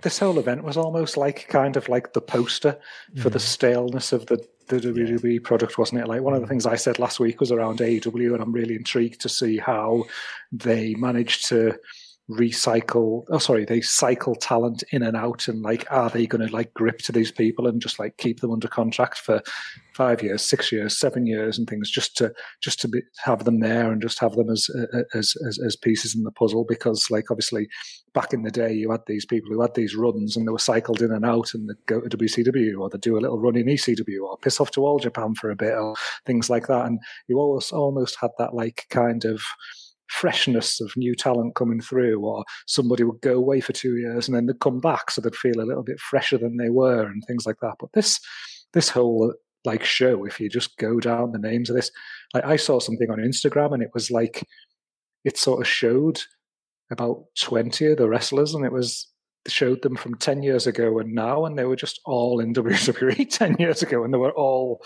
there now, and they were like pretty much on this card. That just got me like going with this, and I was like, even looking, I was like, who's fresh on this card? And I was like, oh, Baron Corbin's fresh. And then I looked and he was like He made his main roster debut 5 years ago, Baron Corbin. Like, yep. I was thinking, like, what's that comparable to? That's comparable to Savage Steamboat at WrestleMania 3, and then Savage having that match with Flair at WrestleMania 8. And you think, like, how much, like, ran through in that period of time of, like, Savage's career and everything that changed in the industry to that point. Like, Ted DiBiase's run as a whole, as the $1 Million Man, was 6 years, all the way to the end of the IRS run. And you're like, Corbin's been there 5 years, and that's kind of like one of the most fresh people on this. Like, it just, I think, you know, it's definitely part of the problem that in these matches I was just watching people do stuff, and it was just like him and him again, like, sort of thing. And yeah, I think it was in one of the matches they were talking about, you know, Randy Orton and, I don't know, Kofi Kingston, like, they've had this ongoing feud for 10 years. And like, I was just like, really? And you expect us to be fucking remotely invested in it at this point? And this is like one of the main matches on your main pay-per-views in a gimmick match that's got zero heat behind it and it only exists because it's on a pay-per-view called Elimination Chamber. So February, mate. So as a consequence, in February, there has to be an elimination structure in one of your buildings for wrestlers to wrestle in, and not even really use the structure that much, to be honest. They sort of come out of a thing in the corner, and apart from Cesaro doing a couple of pull-ups and somebody maybe just getting whacked into the side once or twice, it was just some lads wrestling in the middle of the ring, really. You know, there wasn't like a great deal of consequence going on with the torturous structure that they'd built around them. You know, So it was for me. This was, I don't know. It just said stale. That was the way. That was the thing that just stale talent, stale gimmick. You know, stale promotion, stale booking, stale environment. That environment is a drag as well, isn't it? It's got more Black Mirror by the fucking day. They appear to be getting bigger and bigger, these heads, and it's just like a kind of dystopian wrestling nightmare. Yeah, I'm completely with you on that about the staleness. I was just like looking at the main event, like just looking at that second that second chamber match and what they were building up as all the big stars. And it's just really a lot of people that they've tried to push and they've never really succeeded in that any kind of like sort of meaningful crossover way. And I put Randy Orton firmly in that category as well, as someone who's known by wrestling fans, but we didn't all go mad for that film he did with Ed Harris, did we? No, that kind of disappeared off into the ether. So like, it is so stale. And like, I was thinking as well, like just that the whole Elimination Chamber, like they're talking about like the bulletproof glass and stuff like that. It's like, I've just bought an A2 picture frame that looks like it's fucking sturdier than some of that. It breaks every time as well, doesn't it? It's hilarious. It never looks like staying like, but it's just brittle. I just expect it to break every time as well. And it's just the unnecessariness of it. And it's the fact that I suppose, you know, when you think of its kind of its main competitor in AEW, which like admittedly it's going to be doing an exploding death match. I'm intrigued to see how they're going to do that. But at the same time, like there is the idea of they've only had that one cage match so far. And it had meaning to it. And something actually I still remember, and that was like a year ago. I think they were all promoting it was literally a year ago this week. Whereas these things just don't mean anything. The steel, the structure, and I hate that word structure as a result of them repeating it. Like, it's just meaningless, isn't it? It's just fucking Lego. It's just wrestling Lego and throwing stuff out there. You build something wacky. Yeah, why not? Let's put it on a show. And it's just so lazy, and it's fallen into these kind of traps where the gimmick dominates the pay-per-view. And you can kind of wonder whether or not there's a lot of decline in their kind of business and interest since they went down that route where matches didn't sell. They didn't think characters sold, but they still just believe that this brand sells. And I think looking at this show and looking particularly at that main event, it's an idea of actually, when you focus so much on thinking that the brand sells everything, look at these lot. There's a whole load of people there. Gareth says it. Would you have any of them there? Is Kofi there because they want to, again, like I said about them not trolling fans as much with Corbin, Kofi's there to lose to troll fans who loved the Kofi Mania stuff last year. For good reason. Because he's an engaging human being of a character that you can show a bit of interest in. And guess what? He can fucking wrestle. So it's worth going with him. Where's Big E? You know, I was thinking of that when The Miz won, and I was thinking of all that bitching and whinging he did on Talking Smack with Big E. It's like, this proves the point. He just gets pushed there for fuck all, and he's going to be put in a big money match, and there'll be angles with Bad Bunny around the place. He gets rewarded for mediocrity in the ring. Big E, who is definitely no worse than The Miz, and is a much more kind of charismatic person. He's not there. Yeah, I know. I mean, like, look, you know, he's not fucking Jumbo Saruta, but at the same time, this is someone who clearly there's an investment in. You can do interesting stuff, and they just have no interest whatsoever in it as well. And that's where I kind of came. Even Bianca Belair, who thought, okay, coming out of the Royal Rumble, looking special. What was this tag about? Who's that bloke, Reginald? What is that?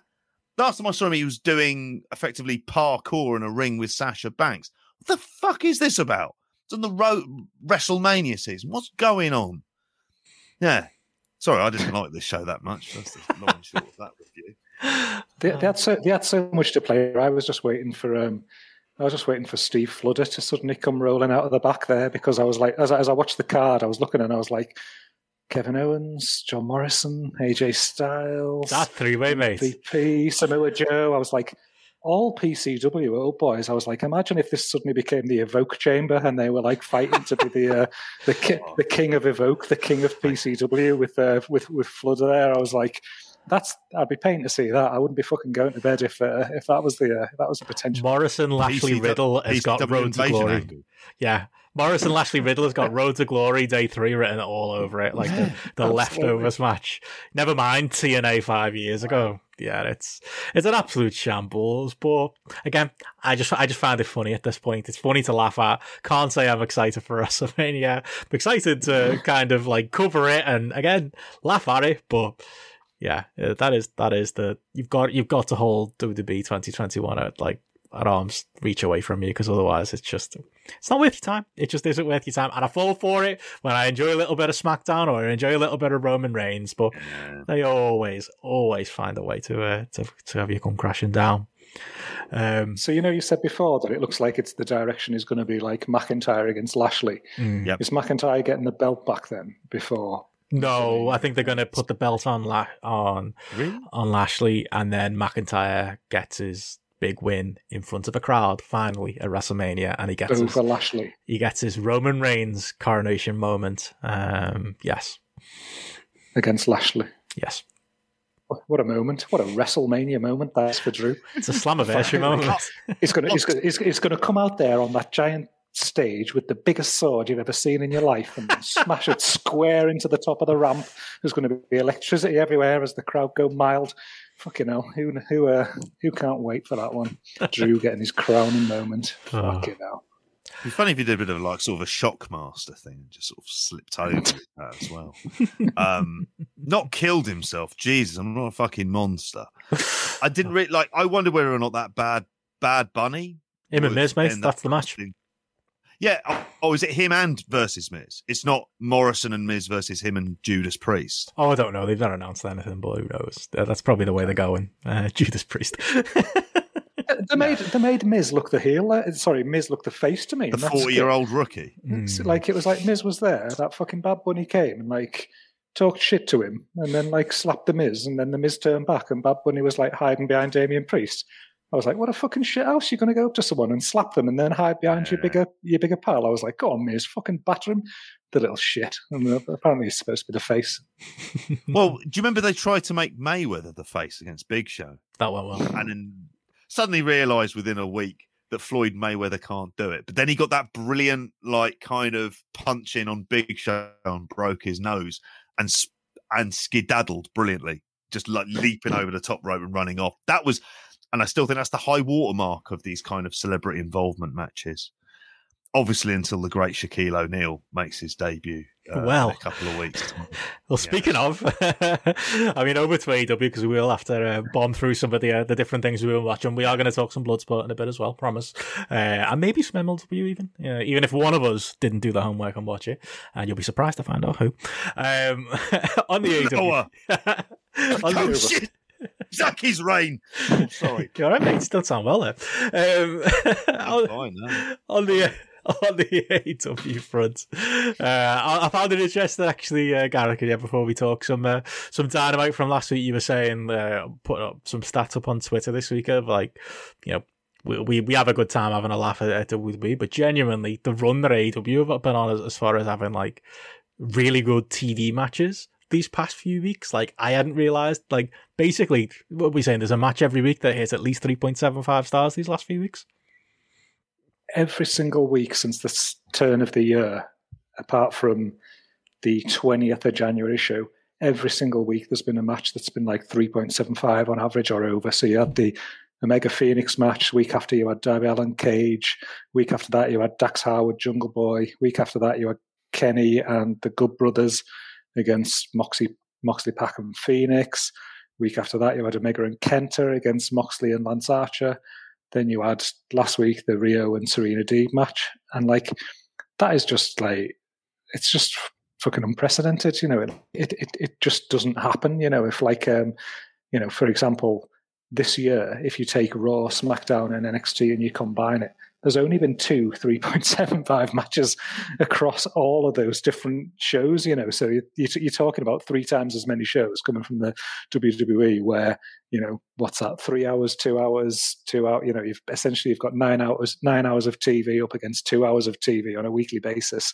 And it's produced like 3 times as many 3.75 star matches as a whole, which is like pretty fucking crazy. And I was like, what was this like last year? And I went back and I just like compared with WWE last year. And WWE last year, when you isolate those things as well, I think they only had, I haven't got the numbers right in front of me, but it was definitely no more than 5 matches they had on TV in the whole of last year that were like 3.75 or higher. So I think, I heard like one of the replies on Twitter was like, oh God, I hope this isn't the world we're living in where like runs of 3.75 star matches are as good as it gets. I'm like, that is really good if you just like for a weekly TV wrestling product in America, if you turn it on and watching a 3.75 star match pretty much every week, there's always one.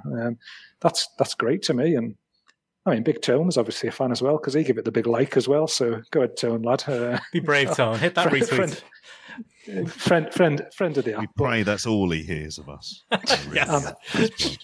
Everyone keep that whole thing we used to do quiet. Didn't happen. No, carry on. Yeah. That catches. No, it was never There's a whole series of bed sheets and stuff I was very close to ordering.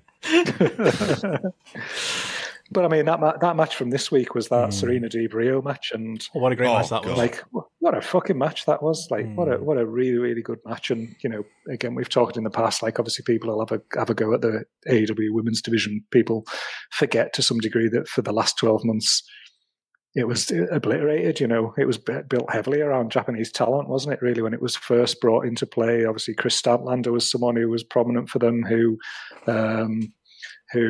got injured and couldn't wrestle anymore. Kylie Ray was someone initially who was going to be someone who was key for them as well. Britt Baker was injured for quite a period of time. So, they have had their challenges there and they've sort of had to just get on with it. And, I'm not going to turn around and say it's been fantastic, but I think where they find themselves now, like 12 months down the line, against some of these women's matches and the talent that they've got, they're absolutely first class. They're real great stuff. And even Serena Deeb, someone who was just sat there in the WWE system, just coaching people basically in a warehouse, wasn't she? And like every match she has is a fucking quality match. She looks absolutely great in there, and with diverse opponents as well. She's pulling out lots of top end matches as well. I mean, this one for me, where obviously.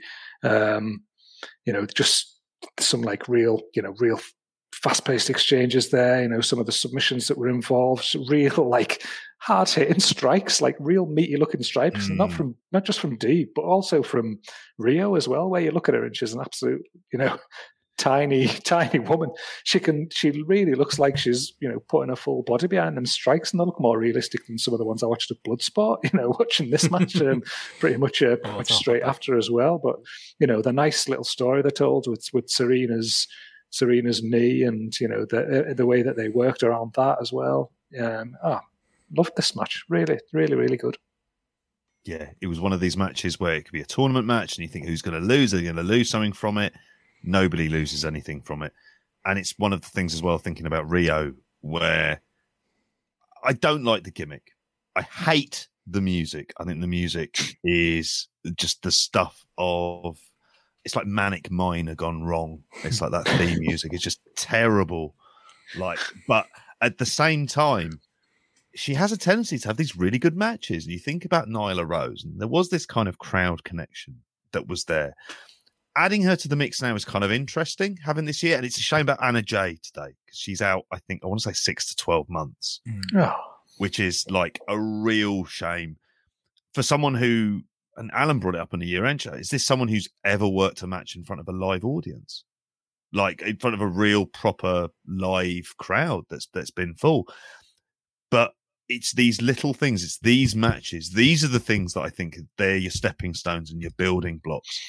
And someone like Serena Deeb, you'd like to think that there are people who are just feeling like they're completely wasted within the WWE system and developmental and not going anywhere. And there's the opportunity, and you think of the opportunity she had when she was brought in, and it seemed like every week she completely capitalized on it. The first match was against Thunder Rosa, wasn't it? And then there was the NWA match. And there is a good body of work. I'm not going to say great, because it's not at that stage. They've not had that kind of killer women's match to kind of set them on the map. But what I will say is, since Thunder Rosa and Serena Deeb have arrived, there's been a real noticeable step up around that division as well. 100%, yeah. Got rid of that Abaddon shite as well. I'm good with that. So I went 3.75 for that. Could easily have gone 4. I think they were going closer to 4 on the app, weren't they? I think I went 3.75 on that as well. Share of it. Completely agree with everything you said. I think what's the average? 3.88 is it? So I'm a little bit below the average too, but killer TV match. I really enjoyed that on this week's show. I tell you what I also really enjoyed. I think my grapple rating kind of doesn't give away how much I enjoyed it. Was that FTR tag? I give FTR a lot of grief. I gave that match 3.25 stars because that's all it was. But it was just a really enjoyable, the most I've enjoyed them. They just felt, don't get me wrong, Matt Seidel's brother, Mike Seidel, most famous for taking that moonsault Styles Clash all those years ago on a CZW show. That's the most, I've ever really heard about Matt Seidel. If you haven't seen it, watch the GIF. It's horrifying. It is genuinely horrible what happened to him. He was out for 6 months from it. Don't take moonsault Styles Clashes, everyone. But he's someone who, he's been a name who's been around, and he's clearly just in, as a favour to Matt. He wasn't particularly good in the match either, and there were lots of clunky moments in the match. But I really liked something about that. I liked that FTR were just rugged in the match. They were just beating the shit out of the two Seidel boys. They were cutting the ring off. They were just, they're a little. They seem like they put a little bit of weight on the two of them. Maybe it's lockdown weight. I don't know. But they were throwing the weight around, and even the botches worked into it because we all remember the Matt Seidel slipping off the top rope. Kind of happened to Mike Seidel in this match, and it looked a bit shit. But they worked it into the match, and it was just a real. We've talked about it a few times the last few weeks. There can be a 3-star horror film that you really enjoy, but you can't give it more than 3 stars. This was a 3.25 star tag on a show where, there were a couple of botches. Yeah, it wasn't particularly pretty, but I just got a lot of enjoyment out of it. And I tell you what, if I got this FTR every week, I wouldn't be giving them so much grief because I quite like them in little scraps like this. In a normal world, what they could really do with is a point where they go away to New Japan for a few months, and then come back as a hotter team. We don't see them for a little bit, and they come back. I'm liking this version of them being really pissed off. That's the thing. I just like the kind of level of anger and aggression that they're kind of showing on here. And again, it's the double team stuff. It was a really good spot when it hits the big rig as well out of it. I like that. the ECW fan in me has always been a fan of the 3D. The idea of hitting your double team move can kind of out of nowhere, and they do that, and they do that really well. So yeah, long may it continue. I mean, I didn't like it as much as you. I enjoyed it. Like this, I say, it's one of them where I'll give it 2.75, but it kind of like you can't have an enjoyable 2.75 match. You know, it is what it is. You're not like you're saying it's terrible giving it that rating. You know, I think for me, I quite like Mike and Matt together because like I didn't maybe give more reps. I don't know. Yeah, I just don't. I didn't see the value of having Matt Sydal in there. But like him and his brother, they had the same gear up, matching gear on, color wise and things, which I always like from a tag team point of view. And I just thought, yeah, these are two guys actually that you could stick in a match here, and they could have quite a high energy, quite interesting match with a few different people. And where this one just got me going was, I was just thinking in my head, like, oh God, wouldn't it be good if it was like WCW, NWA, where you used to have the US tag titles? You know, if they just had some TNT tag team titles, if you think about how many tag teams they've got where they are genuine tag teams, and you've got people like Private Party and you've got people like The Acclaimed, and they're not ready for the big belts, but there's something there underneath that gives all these tag team matches just that little bit more meaning. I really, really think they should be they should be going down that route. And you know, if it was TNT tag belts, and then but like even like FTR could have them belts now, and it would be it's a feed-in for them to be taken on the Young Bucks. Like, come on, we're the number one contenders. We've got them tag belts, you know, and it gives a reason, gives another reason for FTR if they then challenge and win or whatever and lose them, then you've got like tournament possibilities and things like that. But I just think someone like I say there, like Private Party or Top Flight or The Acclaimed or something like that, you know, they could definitely benefit by, you know, having something like this where they could be putting on tag matches that have got a bit more meaning. They can be defended on Dark and things like that as well. But yeah, no, I think that, you know, that was definitely like a big feeling that came out of that for me. I think, you know, looking at other stuff that was on this card though as well, and like things that stand out. I don't know, in a positive way again. I think just that main event for me. I think just these wild brawls that they're currently having. I think any time they like the Butcher and the Blade are in there for me. Like I've said it before, they're almost to me they're like the hidden MVPs of Dynamite. I think any time you put them in there, it's always certainly during COVID as well. Yeah, it's always a good match. You know, they always bring like loads of energy, and it always just feels a bit like wild, and anything can happen and things. And then obviously when you throw in like, you know, Phoenix and Eddie Kingston, Lance Archer at the moment feels like he's on the absolute top of his game. Moxley as well. Just this combination of people that just feel like absolute gold at the minute when they're when they're going against each other. And it wasn't a classic by any means or anything. You know, it was I give it 3.25 on the, you know, it's averaging out at like 3.58. But it was just one of them matches where you can just kind of just sit back and just fucking enjoy it and just really feel like, I don't know, it's going somewhere and there's a reason for it to be there, and it's helping like build and continue to develop with a few of these different wrestlers. And again, yeah, just real positive stuff for my point of view. What do we all make of the post-match angle then? We're getting a death match. Kenny and Moxley. It's funny, I'm really split on this because I didn't really hugely enjoy their last match, even though it's my kind of match. I don't know, it just feels a bit, I don't know. On the one hand, I think it's pretty cool that like a top level, you know, wrestling promotion wants to run and do an exploding barbed wire match. Like that is not something I ever expected to be a thing, especially a company that's on TNT. But I suppose, you know, you can get away with more things on pay-per-view. But the fact that they're doing that is unequivocally pretty cool, you know, especially for like mid-90s tape traders like the likes of me and people who are into that style, you know, who had the Anita comps, and, you know, there is something to be said for it. King of the Deathmatch was shit though, wasn't it? Yeah, I mean, oh god, that was one of the first tapes I ever had. The one with Terry Funk and Foley. It was one of the first tapes as well where I watched it, and I was watching it at home, and I must have been about like 12, 13 at the time, and my dad was like, "Is this real?" you shouldn't be watching this. And I think it was literally just, I think Terry Funk was hitting Foley with like a chain wrapped round his wrist or something. It was just too much for me, Dad. Like, he was convinced like that. No, this isn't the type, you can't be watching this. And he made me turn the tape off. I did eventually see the whole thing through. And yeah, you're right, JP, it was shite. And only really explained once you actually get Foley's book and he talks himself about how shit the explosion was in the main event and all of that. You know, I was one of them people. So I kind of, like, there's part of me that's interested in it. There's part of me that feels it feels a little bit try hard. I don't know if I've got the appetite for another Moxley Kenny Omega deathmatch style match. I don't know. There's something about it that just I'm not. Yeah, I don't think we needed it again. I don't think it has to. Just gimmick screwiness. Yeah, it does. It does. I can't put my finger on what it is because I should like this. I should be excited.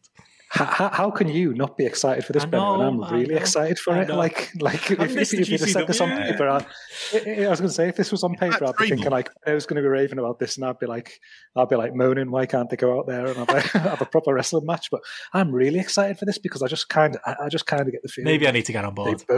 They both really want it, and I'm just like, again, maybe I was just. From watching Mox on that Bloodsport show, which we'll obviously talk about, and just feeling like him doing things that he just really wants to do and he just really enjoys doing. And it was written all over his face how much he enjoyed doing that on Bloodsport. And you just get the feeling this is something that he's desperately wanted to do. And I've just got no doubt in my mind that two people of the caliber of them two are just going to go out and just kill something like this, absolutely fucking kill it, like, and especially Moxley. I'm really, and it's different, and I think that's really important in this era that we're in with no fans or limited fans, and we moan about like a lot of homogenization of like WWE products and things like that, things feeling stale and stuff. This to me just feels like something that like really stands out as exciting and different, and like even if it shits the bed, at least it's something you can be interested in for that reason in the build up for it. Yeah, I suppose that's it. I mean, maybe it's like me thinking I want to see, you know, I'm imagining this big Kenny run and he's going to have, you know, big weight rating matches, and instead he's insisting on doing something like this. But you know what? I think the point, there is a point there that like. We said it last week when we talked about the main event of the week before as Dynamite. Moxley in these types of environments, he kills it every time, doesn't he? So yeah, you know, I need to get on board with it. JP is what I need to do. Well, to be honest, I'm kind of the same because I hate the screwy based nature of it. Like, and in some ways, call me crazy, a cage match. The idea that Callis and the Good Brothers can't come in, call it old school, that would work for me. They've only done one cage match so far. This would be the perfect time for a second one. So that's probably why I'm not kind of excited. But I did enjoy Kenny Omega's segment in a primary school when he's talking about how Chris Jericho popped New Japan business. I laughed at that because as much as that kind of annoys people about Kenny Omega, there's a kind of wackiness to the sense of of humor that I can kind of appreciate for that type of stuff. It's just like an odd gag that he's there reading, sort of killing the business and the rest of it. Like there's this, and this is kind of like where I stand for them going to kind of Revolution is the stuff that I'm not massively into. It's not like it takes up 45 minutes to an hour's worth of time. I'm not that like Sting and Darby Allin, for example. He took the powerbomb and I went, oh, cool. And then I moved on with my life. I just thought, is that safe? Steve looks happy. Let him go. Yeah. And I thought that was good. Yeah, but it's not. It's there. It's there. It leaves. It goes away. They tried to tell me about Jade Cargill again. I don't know, other than she plays basketball. Was she a basketball player? I ask this question every week. Who is she? What is she doing? What is her connection to Shaq and wrestling? Do you play basketball together, mate? We got the answer this week. All they do is have Shaq talk about her. It's like, who is she? You having an affair with her? Is that the I was going to say, is that the implication of the shagging? Like, is that what we are? Is it? I tell you what, I love this. I love this because I was just getting it's that kind of relationship, in which case, fair play. How about it? Sorry, JP. I'm talking over the top of you there. Sorry. It's fine. People are used to it. You need to hear that. No, I was just getting big Mr. Perfect vibes, and I was thinking, like, wouldn't this be awesome if, like, next week, after she's done basketball with Shaq, next week we see her at a dartboard with Phil Taylor. She's doing, like, throwing a few darts with Phil Taylor. Week after she's with your favourite JP, and she's knocking out a 147 with Cliff Thorburn or something like that. Mrs. Perfect, that should be a gimmick. I could go that the problem's going to be, and we all know this, what is she going to be like in the ring? I have no expectation of Shaq. If he doesn't fuck anything up and delivers a better splash than what Snoop Dogg did, I'm kind of fine with that. But she's not going to come in and be like, I don't know, like the first time Kurt Angle wrestled, where you just came in and looked at this guy and saw his presence and went, whoa, oh, he's special, isn't he? And he's kind of, already you knew it from day one. I don't have this with her at all.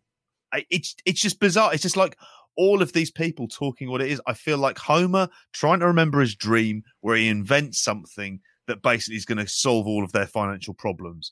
And in the dream, he's going, can I have a look at it? Can I have and nobody will ever show him and talk to it because it's a dream. And then Marge wakes him up, which makes him livid.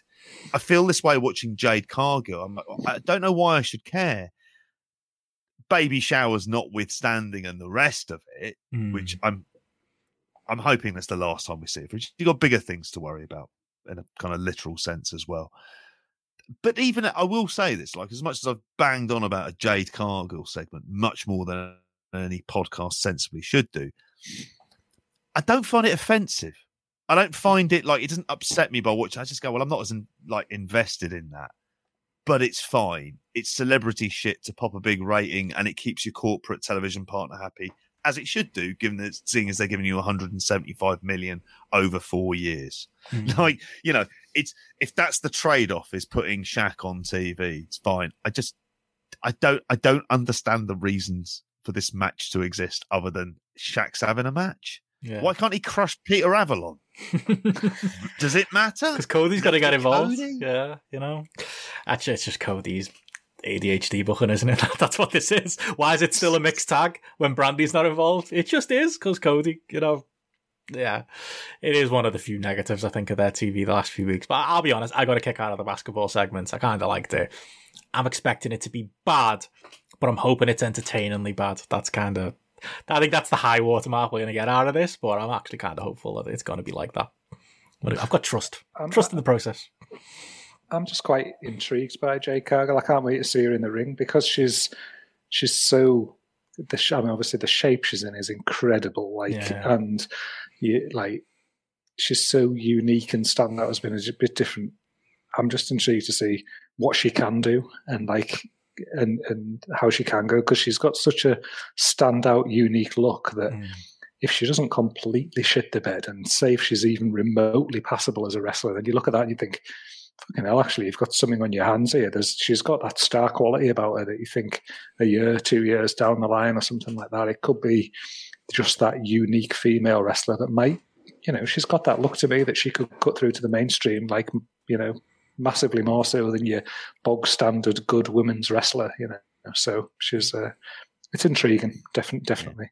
I think you referencing that Kenny Omega reading the book segment, like I was the same as you. I really enjoyed that. But one of the real highlights for me on Dynamite at the moment is Alex Marvez and him just turning up wherever Kenny and Don Callis are, and it's like, what are you doing here again, kind of thing. And Marvez just appears from nowhere, and it's just this is some of the stuff I love about AEW, is just these small little, almost insignificant things that they just get over. It's, you know, it's almost like BTE stuff, isn't it? Really, kind of thing that's bleeding through to the main show. But just this thing that they turn around and Marvez is there for no apparent reason, and how the fuck's he got here, and how did he even know we were there, and stuff like that. Like, love that.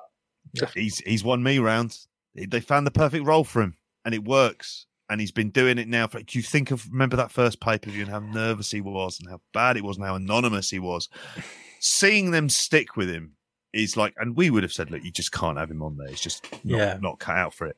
But seeing him stick on there is like, he's not their mean G necessarily, but like, he has got that bit of personality too. He's got better comic timing than you'll kind of give it credit for. He does the befuddled interviewer stuff quite well. And he'll end up in the butt of the jokes, but it's not like WWE where you always know there's an element of maliciousness and nastiness to it. There isn't this. I don't think there is this with it here. Like, The only thing I will say is, like, it does feel like they're just trying to get the money out of him. Like, he's probably on like $2 million a year or something because of that initial contract he probably signed, and they're just trying to get whatever use they can get. I can't imagine he is making a penny back of whatever they're paying him. But yeah, in these comedy type stuff, he is, fine. That's probably as far as I'd go. If I was Tony Khan, I just wouldn't be paying the lad, but it is what it is. I was going to say, on those little points, a couple of other things I did enjoy in the show. I did enjoy like the continued build of Hangman Page and the Dark Order. Them being his true friends, coming out and saving. I thought that was a nice little segment at the start of the show. I'm still intrigued where that goes. I could do without the Matt Hardy involvement, but it is what it is. But yeah, that I'm looking forward to. The Sting Derby stuff is ticking along nicely. I the only thing I would say is it does feel a little bit like, and it was shown in the TV rating this week, like we keep saying, this pay-per-view needs to come. It does feel a little bit like, I almost feel bad because, like you said at the top, Gareth, they're doing great TV matches every week. How often do we say big negative things about AEW? We don't.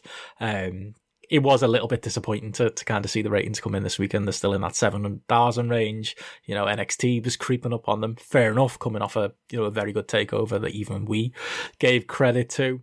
But that does give me a little bit of concern. I'm hoping, as we get closer to the pay-per-view, maybe it is just that. It's that, oh, come on now, lads. Let's get to the end point here. Let's get where we're going. The Sting angle being, an ideal example of that. Maybe it's a bit of that, a bit of lethargy rather than, outright people thinking the show's bad.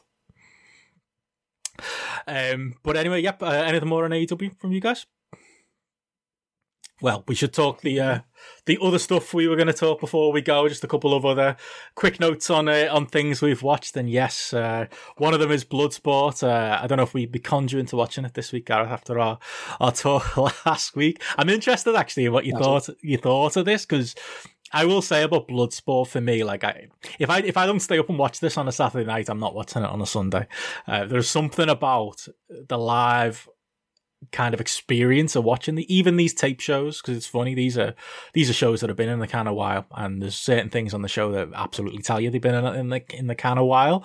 But there is something about Saturday night, the grimy underground Fight Club vibe, there's not hundreds of us, but the tens of us on Twitter kind of tweeting along with it and having a good time, and enjoying the super beasts of the world on there, and enjoying the Tankmans of the world on there, and your bad dude Tito's, and there is something about it to laugh. And I thought this show was a much better time than the week before's show.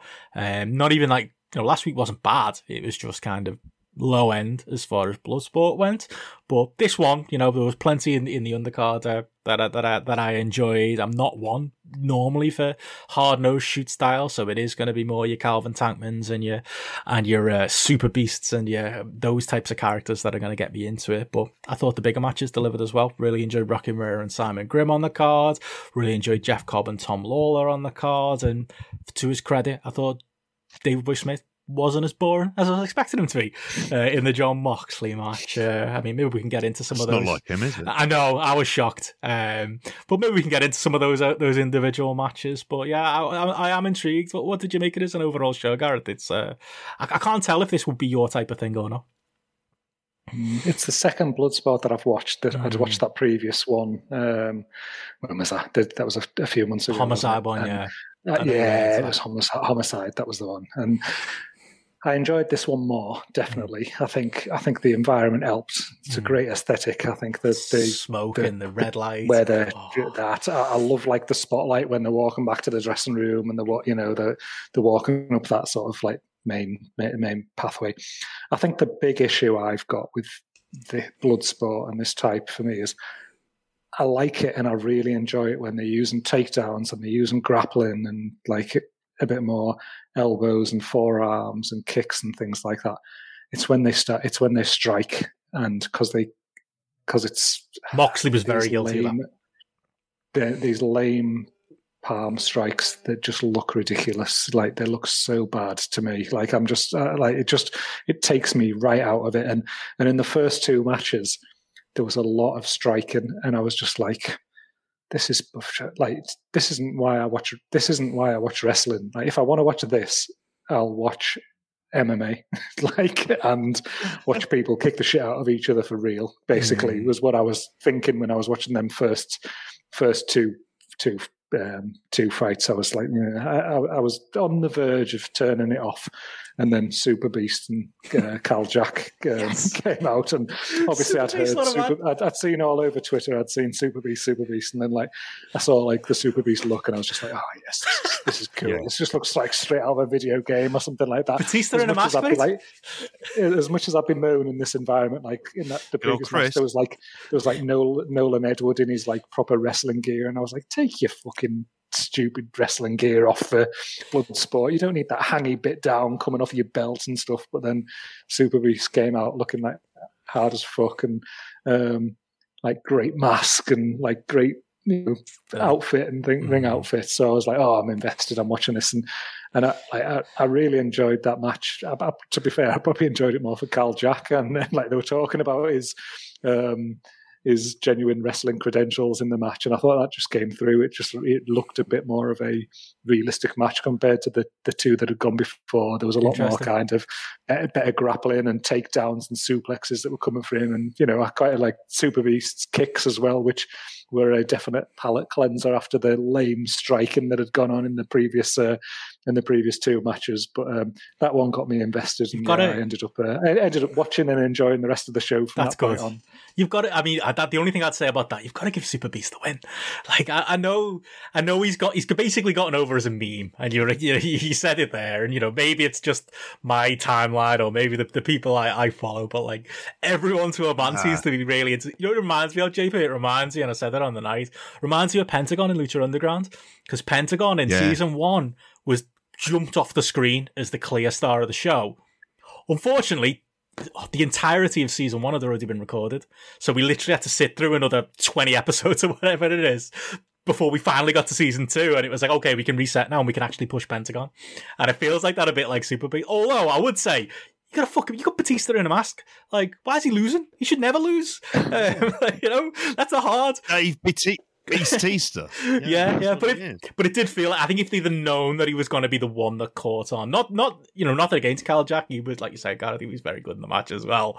I think they didn't know if he'd have caught on. Because that's the match: Super Beast and Calvin Tapman. That's my WrestleMania weekend dream match at this point. Like that, I just want to see them two exchange bombs. Like that's all I want out of WrestleMania weekend at this point. But that is, unfortunately, the problem when you do tape in advance.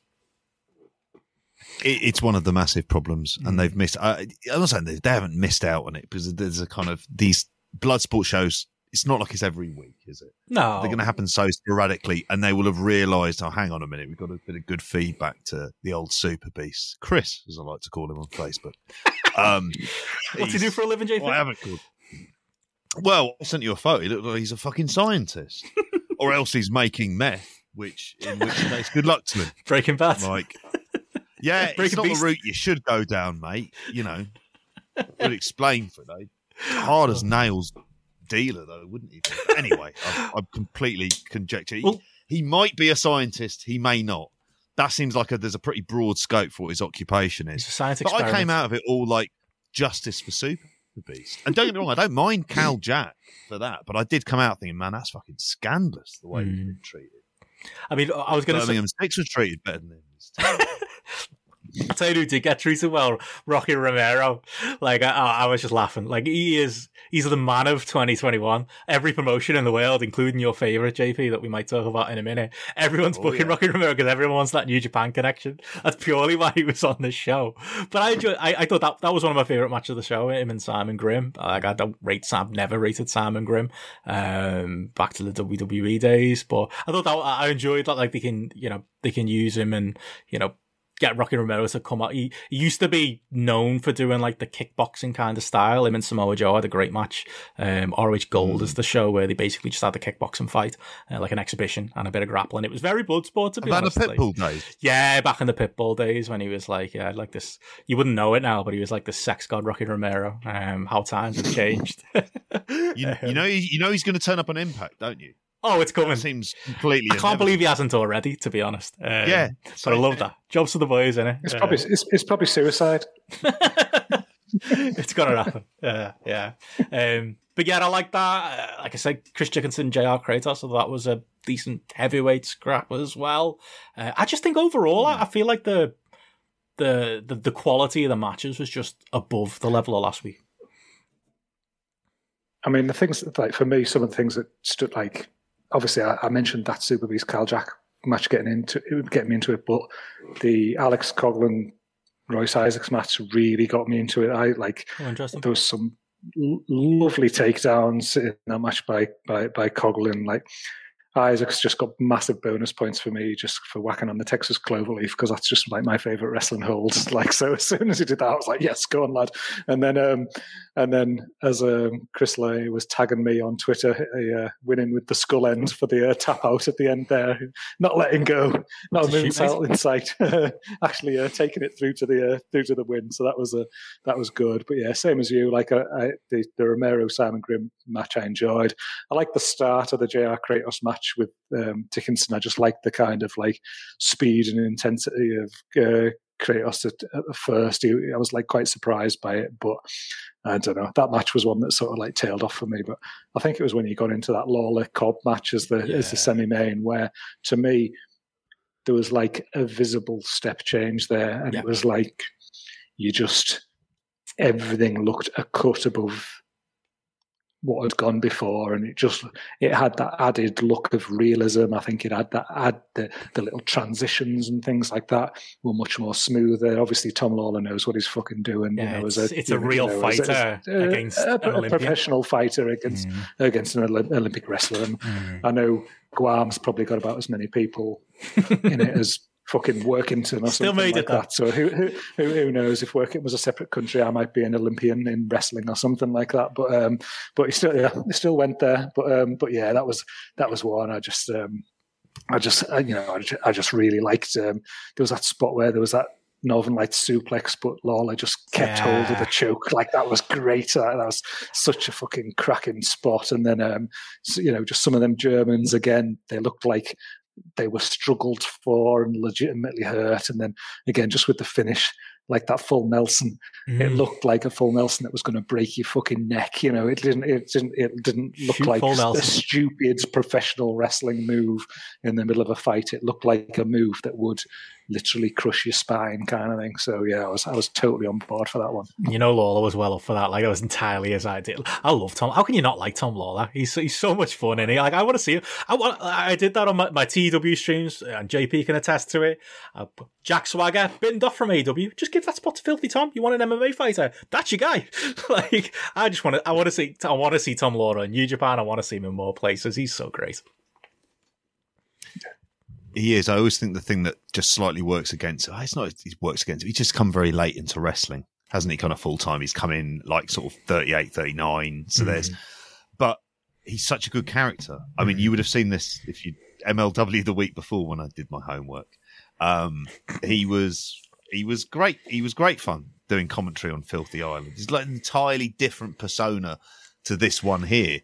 I'll never not enjoy him. And I think even in New Japan, he kind of made that as soon as he appeared on New Japan Strong, like he just felt like someone who should be there, who would know the little things to do, because I think it just comes naturally to him, and he's followed enough wrestling to get this as well, where he understands how to do those little things by getting the crowd engagement. I'm thinking of the not exactly well-attended Blackpool ballroom. We saw him against Jeff Cobb. We did. Tom Lawler, Jeff Cobb. Saw him against Jeff Cobb. Yeah. Oh, yeah. He was MLW champion. Jeff Cobb was Ring of Honor TV champion. It was like, there's 5 of us who are completely fucking... Yeah, there we are. Where Jeff Cobb photobombed that pic. We didn't ask for him there because we wanted the pic with Fludder. And, that is true. And then all of a sudden, It was like, he goes, come on, Jeff. And then he comes in, does that. And it's like, well, that's great, you know. But ultimately, you know, we're here for Big Steve. But yeah, and he made that exciting. He made that interesting, and he got the crowd engaged. So I can't. That was the difference. I think he would be able to do that in a Korakuen. Totally, and that was the difference this week, wasn't it? With this show, JP. I think I think last show, and we'll get into the main event now. But like, there wasn't that step up last show. It was like, all right, the main card was all right. You know, we had a couple of fun matches, a couple of interesting people like the Super Beast, and then the last two matches just weren't up so much. I think that's what this card had that didn't. You know, we had Jeff Cobb, Tom Lawler, where totally with Gareth, it felt like, yeah, these are two people who know what they're doing, and it felt like it was, you know, it's hard to give star ratings to these types of matches, but it felt like a full star above everything else that had come to before. I noticed, yeah, that's why I was dead intrigued with your ratings that you hadn't done it. But I do feel like Moxley Davey Boy Smith felt more like a wrestling type of match. It's a bit like when because I don't think you saw that one when it was Minoru Suzuki and Josh Barnett on the WrestleMania weekend last year. No, I just watched that. It was funny because they're the two, like, Josh Barnett, it's his entire show.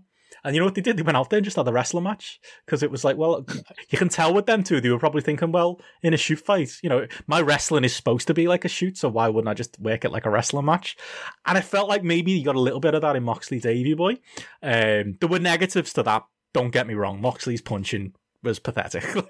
And you said, you know, you mentioned strikes earlier, Gareth, and I know Chris Glenay, who's getting a lot of shout outs today, I was quite vocal about that on Twitter as well. There was like a headbutt exchange that wasn't the best either. But there was something I liked about it. Good luck, Chris. Yeah.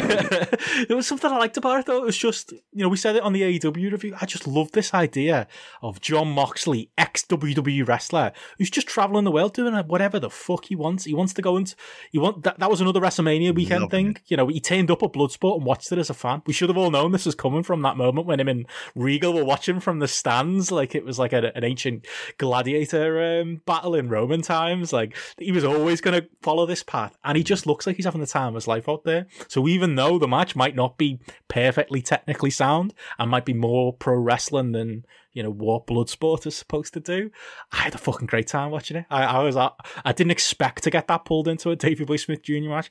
I think it was purely just Mox. It was purely that. It was purely that maybe the fact that he didn't know what he was doing kind of added to the charm. He came across as like this scrappy dude just someone off the street who'd come in for a fight, like from UFC 1, or like, you know, in the Quest, he'd be like the, you know, the street fighter who's trying to, you know, take on the Taekwondo champion or something like that. He made Davey Boy Smith interesting. I gave it 3.75 stars on Grappling.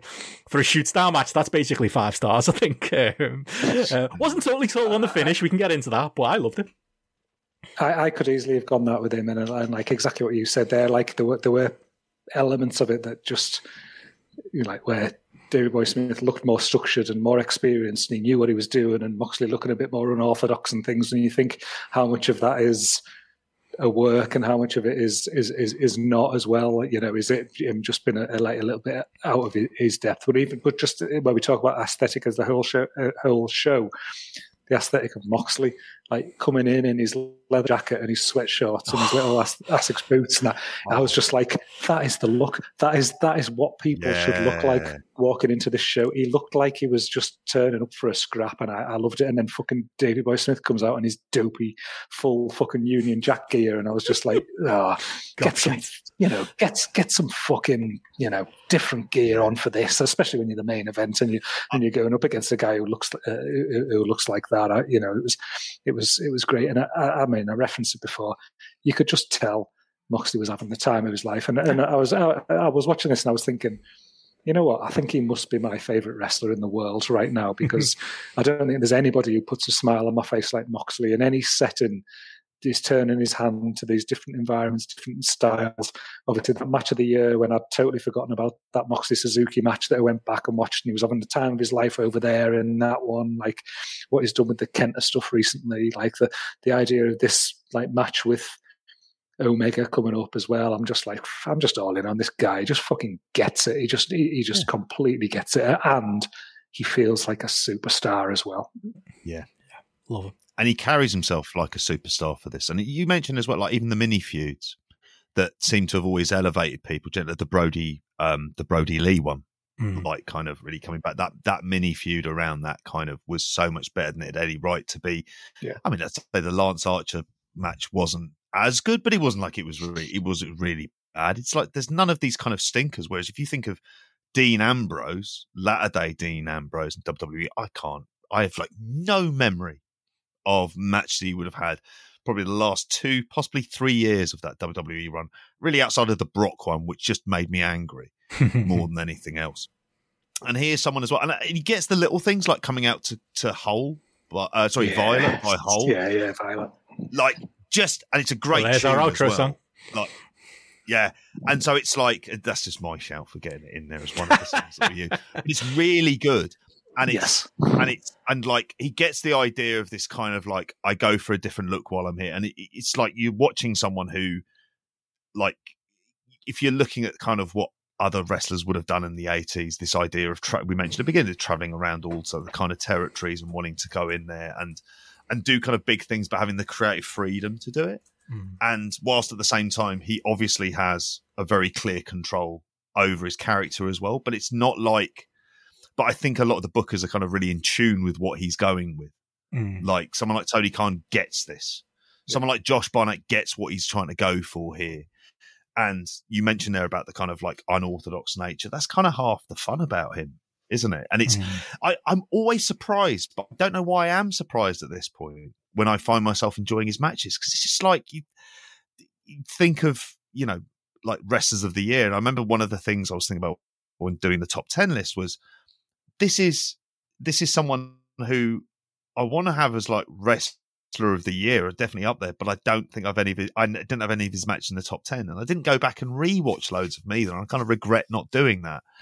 But to say like he is the poster boy for the potential of what you can do when you're out of that creative hellhole, and you're given the license to it, and you have enough natural knowledge and understanding of what works in wrestling and what keeps you fresh and how you do it and how you react to different crowds. You know, thinking of when he did the comedy he wanted to do, like in parts of the G1 when he was great and he was hilarious, and it was more delivered like dry lines and stuff like that. This is someone who, when you allow him to have the input, he'll make the material you give him better, because then he'll transmit onto himself and who his character is. And it works. And it's just, yeah, you can see the overall benefits for him from a kind of life perspective. Definitely. And, yeah, you know, we've got, you know, him and Josh Barnett, the cursed match to look forward to coming up Bloodsport. To be fair, you know, there's a bit of anticipation for that now. Will Josh Barnett, the mark that he is for himself, ever put over, you know, a pro wrestler in a shoot style fight? I think we know the answer to that is no.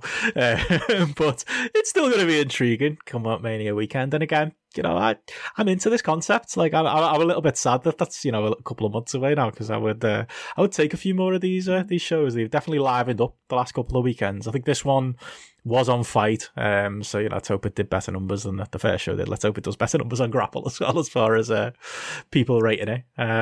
But yeah, you know, there's something to be said for this concept still. I think there's legs in it, especially under this new presentation. And yeah, it'd be interesting to see where they go with it Mania weekend. I want more tournaments. That's what I want. I like these exhibition fights, and it's what I was corrected last week. I think I was misremembering with the WXW's Ambition tournaments that they haven't really, other than the women, done tournaments with Bloodsport. I think I would like to see that Mania weekend. I want to see a bit of structure. I want to see, you know, people not being so much one and done in this style. I want to see something that maybe ties together these shows a little bit more. But other than that, I had a great time on Saturday, and unlike last week where I said maybe I didn't get my £15 worth, I definitely felt like I got my £15 worth this week.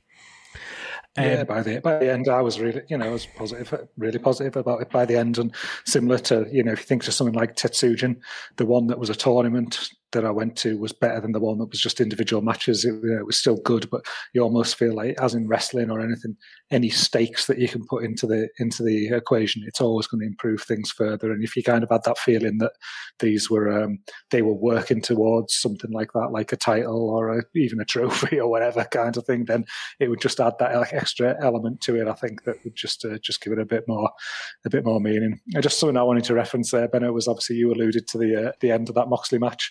and not been down with the DDT finish. Oh yeah, sorry, yeah, we didn't cover that. Yeah, I'm not sure about that. I'm still not. I mean, to be fair, speaking of ambition, A-Kid once won an entire ambition tournament with a Spanish fly, and it will never get as bad as that in a shoot fight. But I'm still not 100% sold on it working as a shoot move. I was just getting I was harking back in my mind to Rampage Jackson and Ricardo Arona in Pride, where he finished him with the power bomb, and that was fucking awesome. And I remember Kat Zingano landing a DDT in the octagon and things. So I was like, there's some room for some real wrestling things here. You never know. It didn't Demetrius Johnson turning a German suplex into an armbar within a second of it. It was just fucking incredible. Maybe I shouldn't. But the other thing from the UFC crossover that I was going to reference there was with the Tom Lawler stuff, because that's one of the things that I feel like when I've seen Tom Lawler in wrestling, and again, it's limited the amount of times I have, I don't think the personality bleeds through as strongly as it did in the UFC. Like when he was doing the weigh-ins in the UFC, and he'd come out dressed as the Shockmaster, or he'd come out dressed as Dan Severn, or he did a Conor McGregor thing and stuff like that. It was all great personality pieces that you'd see. He made you laugh every time. It was all well. I think he did Steven Seagal at one point as well. It was all dead well thought out stuff, funny stuff, and you just think this guy clearly gets it from a character from a meme perspective and things like that. He knew how to make himself stand out for the crowd in a UFC and weigh-ins. I was always aware of who he was from that point of view, just purely because of the weigh-ins. And again, if he's given a bigger platform in wrestling and a bigger promotion, then that can bleed through as well. And again, he's obviously got the athleticism behind it, but he's got the character too that could be the transition to being a star.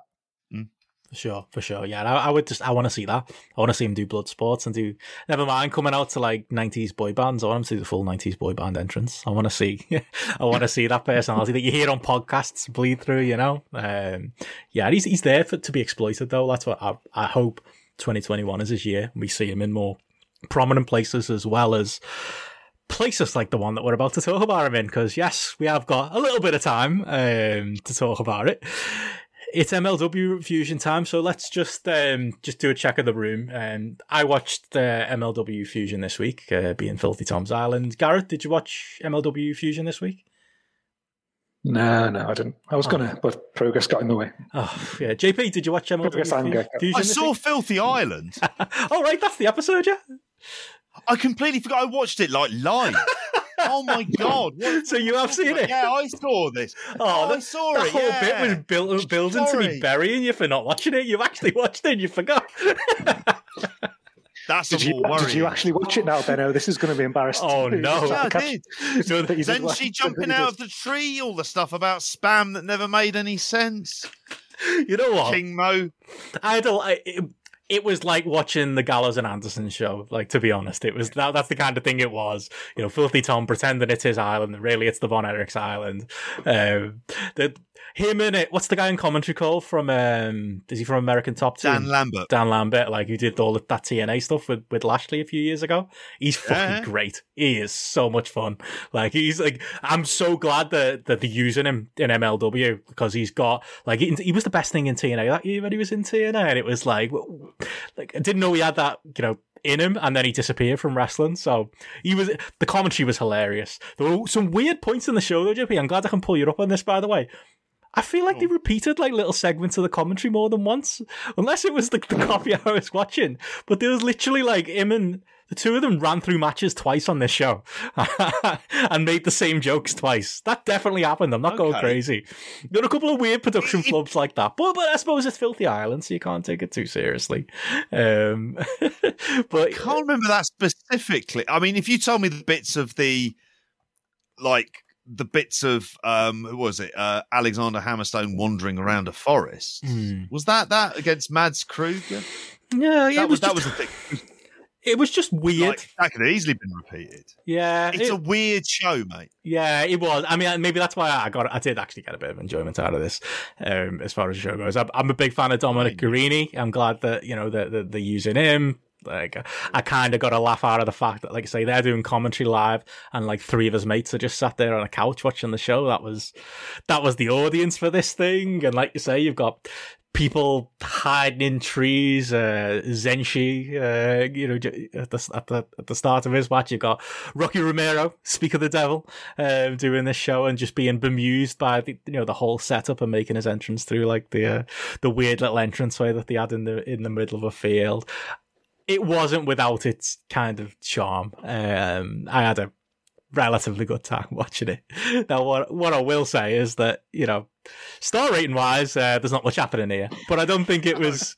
It's not even normally that type of show, as you will always say, Jay. You two aren't getting. Well, there was a whole segment where, like, because somebody pulled me up on, and they were right too. I was a big Lucha Underground fan. They are building this Aztec Underground thing. Dario Cueto's got to be coming in. El Jefe. And they're mentioning El Jefe. I love because he's a real actor as well. You see him like turn up in like regular TV shows and stuff. I'm sure he was in Breaking Bad, and he was in like there was something else he turned up in, or like an advert or something. But he's just a regular guy making pizza. It's so weird, but he's so good. Curb Your Enthusiasm. Curb, that was it. It was Curb. That's exactly what he was in. Yeah, he's so fucking great. If MLW was giving him a route back to wrestling, I'll let everything slide, JP. I will take Lucha Underground. Just takes over MLW. To be honest, I'll take it. I mean, don't exactly love the MSL pretended to be on location looking for Mil Muertes and Savio Vega in a temple. That was it. Sorry, I don't know why I mentioned Mads Kruger. Yeah, it was. It's Mil Muertes and Savio Vega. Did you watch this, mate? Because I'm still not 100% sure. Will Cooling has said. I watched it before then. There's been a lot going on since that point. Now it's like it is all coming back. I swear to God. Yeah. Because it was very like I watched it as it was on live, and I remember having a laugh at that Lawyers advert again. But yeah, it was very clear they weren't anywhere near it. Just like they're recording stuff on their phone while pretending to be out in a forest. This is when it's just bad. Like at that point, but this is like one of their jokey episodes. Where they're just sort of throwing it away. Like there are things about it, like the top 10 stuff that I'll always kind of like love about it. The way they just actively steal the graphics from the UFC is admirable in its way of just like repeating it. But at the same time, you're talking about the match rating. So Chris Elliott in the chat said this sounds like JP's best Chris Kamara impression. Man on location. Fair enough. It was unbelievable, Dano. Unbelievable. Unbelievable, Jeff. What did you think of King Mo? You can imagine going, Muertes versus Vega. What's happening, Chris? I don't know. I'll see him. Yeah, that's basically what MSL's role was. What did you make of your boy King Mo getting a match with Loki? I didn't realise they were pushing him so hard. The dream match we all wanted: Shoot Fighter Loki, or Low IQ as the graphic said, versus King Mo. I laughed at that. 2.5 minutes? Like it was what it was. Mo shit at wrestling. Like he is. He's not. How many years ago was he Dixie Carter's bodyguard? What was that, like 8 years ago? It's been a long time. Yeah. And he's trained to be a wrestler before then. He's not any good. But then if you're following his MMA career, he was just getting knocked out early doors. It was like the jaw had completely gone. But at the same time, like I think MLW allows him to kind of, he scratches the pro wrestling itch. There's no expectation that he's going to be able to deliver a good match. And then they've been building up kind of Filthy Tom Lawler Loki as a kind of one of their bigger feuds for a while. And that's the main match. And it's fine because it's not like what TNA did where they've been like, King Mo's coming in. They're not doing that. It's like, oh, yeah, King Mo's there. And it's like, oh, okay. And yeah, but he's so awkward in the ring. And it's just like he can't adjust to it. And his personality, he's more interesting if you hear him just talking about wrestling, like when he was talking with Dave Meltzer about the Young Bucks several years ago, I think after a big Bellator. I think it was after they did a combined K1 Bellator show. And Meltzer was there because it was in San Jose. He was a lot more interesting then. But I don't think, like, in terms of his future in wrestling, this is really as good as it's going to get. And I think he gets to scratch that itch while basically coaching and teaching MMA at Dan Lambert's gym. and it all feels like it's an extra few quid, hopefully cash in hand. Well, I feel glad that I finished the last 10 minutes of the show tonight just for you, JP. I can't say I'm going to watch next week, but, we've got the review in at least. Sorry, what are you going to say? I'll have the Wednesday daily updates. There you go. I'll make sure to put the so you snuck that in last week, yeah. Happy second class degree day. It's 2-2-2-2-1. So. It's one of them where hearing you talk about it as well definitely shows that the value of star ratings sometimes isn't the only metric to use when it comes to watching a show, because clearly you having a good time watching that for different reasons. But as I'm looking here on the app and it's like 0.62, 1.77, 0.5, 1.83, 0.69. It's not one I'm going to be checking out for the in-ring, is it really? But you're thinking it's heroes of wrestling when you explain it like that. But it's good. It's good to hear, like, just from an angles and a comedy point of view, and them just kind of just getting it. The fact that it's a bit stupid and things like that in places and stuff like that. There's definitely a place for that in wrestling. It can't always just be about like going out there and having the best matches. It's characters and it's storylines, isn't it? And it doesn't necessarily have to be told in the ring if it's done well. Yeah, you said it with NWA Power, and you were going to have issue putting them up on the app about stuff that was almost unfair putting them on the app. Yeah. It was, because you couldn't judge it in that way. Whereas if you view it as just as a television product that involves wrestling, it's kind of fun for what it is. And the fact for MLW is it's just up on YouTube, so the ease of access just requires zero work. Yeah, which that's it. I'm on board with. And you've always got me, JP. An hour of Filthy Tom just playing to the camera is always, that is the week that's going to pull me in. That'll be why I watched it live, but for shame, like, to the chat at the beginning as well, it's going to be a fucking liar. No, I did watch it. I swear to God. I just didn't stay up for it. I didn't stay up for Dynamite. That was the thing. I was like, I'll watch that, and I went, I'm tired. I've got to be up in the morning. Anyway, speaking of which, should we talk some Noah? What, have you caught up? Fuck no, fuck off. Exactly. What are the great modern title reigns that you've effectively boycotted for reasons unknown? All Japan? Not through lack of access. Maybe All next Japan. Yeah. We got anything else in all seriousness? Anything else we watched there? Anything we want to mention before we do go? I'm sorry for this being a late one for our live listeners. Hopefully every week we don't have to spend an hour getting angry at progress. Hopefully this is the fucking last week we have to do it, but we'll see going forward. But yeah, anything else from you guys to talk before we do get out of here? That's it from me. Nope. All good other than plugs, mate. That's all I've got. Hiromu's injured. That's sad. Gutted about that. 6 months out. Good. Yeah. On the eve of a big Kota Ibushi match as well. He's gonna. Every year this seems to happen with him. Every year he's getting his big opportunity for the world champion versus junior champion thing, and he's out another 6 months. It's Pac, so I'm glad it's nothing too serious. But I did want to note that as like a thing. That's another sad story, and he's one of the few entertaining things in New Japan right now. That's how I'm gutted that Noah Hiromu. Tell you what. Oh, yeah. Given what and I would say is a draw. Like, I mean, his junior shows have done well, like even at the likes of when they had it at the what's the one in Tokyo, Sumo Hall. And the best of the Super Juniors did a decent attendance. Is kind of down to him. Like, they're going to need to start thinking outside the box, because we talked about stale main event scenes in WWE. That's something that with New Japan, that is definitely a fear. And that junior division without him, it's like, oh God. So what do you do? I'd say put a rocket on Sho Tanaka and go with him. That would be what I would be doing. Yeah, it's got to be. The thing is, though, there is the way wrestling is as well. There'll definitely be people looking at Hiromu and thinking, how reliable is he going to be? If we're stepping him up to heavyweight, he's going to be working a more physical style and things like that. Can he, if we're going to put the strap on him, can he actually carry it for 12 months? Can he carry it for 6 months? Or is he going to break down with an injury or something like that? I think it's I don't know. It's wrong, but those doubts definitely do creep into your mind when you get somebody where, you worry about their reliability as you're going to stick him to the top of the card. Hopefully won't be the case, because, like you say, it's a breath of fresh air that they need. Yeah, definitely. Knowing 2021 Gedo as well, they're just going to give the spot to Bushi in it. That's what we're getting. Going to get Bushi main events for the next 6 months. Yeah, just a sad note though. Yeah, was worth noting.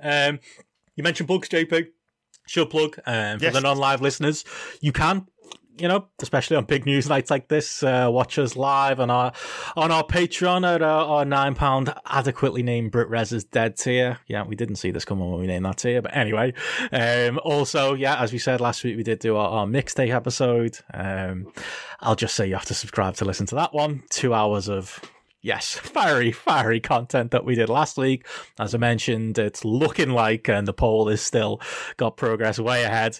We are likely doing the Rise and Fall of Progress as our first deep dive. Can't get away from the stuff at the moment, but other than that, there's going to be news updates all week. Friday, me and JP will be doing our weekend show, and at the weekend as well, we'll be doing, and stay tuned, patrons, we will be arranging our first happy hour, where we'll just sit around, have a few drinks, and take your calls as well. That's all coming up. Other than that, from me, follow me on Twitter at BensonRichardE. Anything from you guys? Download the app as always. Get yourself on App Store, get yourself on Google Play, download Grapple, get your ratings in. All that Follow stuff. us at Grapple app on Twitter. I never mentioned it, but I've even started to use the Instagram as well, so follow us on Instagram as well. There you go. I was going to say rate and review us on all those sort of things like the on Apple Podcasts and the like. See if you can move us up the charts. Yes, probably not, but here's hoping. And in all seriousness, as I mentioned earlier, do donate to the Crowd Justice that's doing the rounds at the moment for Emily Doe. You'll find the link to that. I'll be retweeting it once we put this podcast out as well. So keep an eye out for that. But thanks to everyone who stayed up live with us. Thanks to everyone for listening. We'll catch you again next week. Bye. See ya. And the sky was made of amethyst, and all the stars were just like little fish. You should learn when to go. You should learn how to say no. Say goodbye to your credit card rewards. Greedy corporate mega stores, led by Walmart and Target, are pushing for a law in Congress to take away your hard-earned cash back and travel points to line their pockets. The Durbin-Marshall credit card bill would enact harmful credit card routing mandates that would end credit card rewards as we know it. If you love your credit card rewards, tell your lawmakers, hands off my rewards. Tell them to oppose the Durbin-Marshall credit card bill.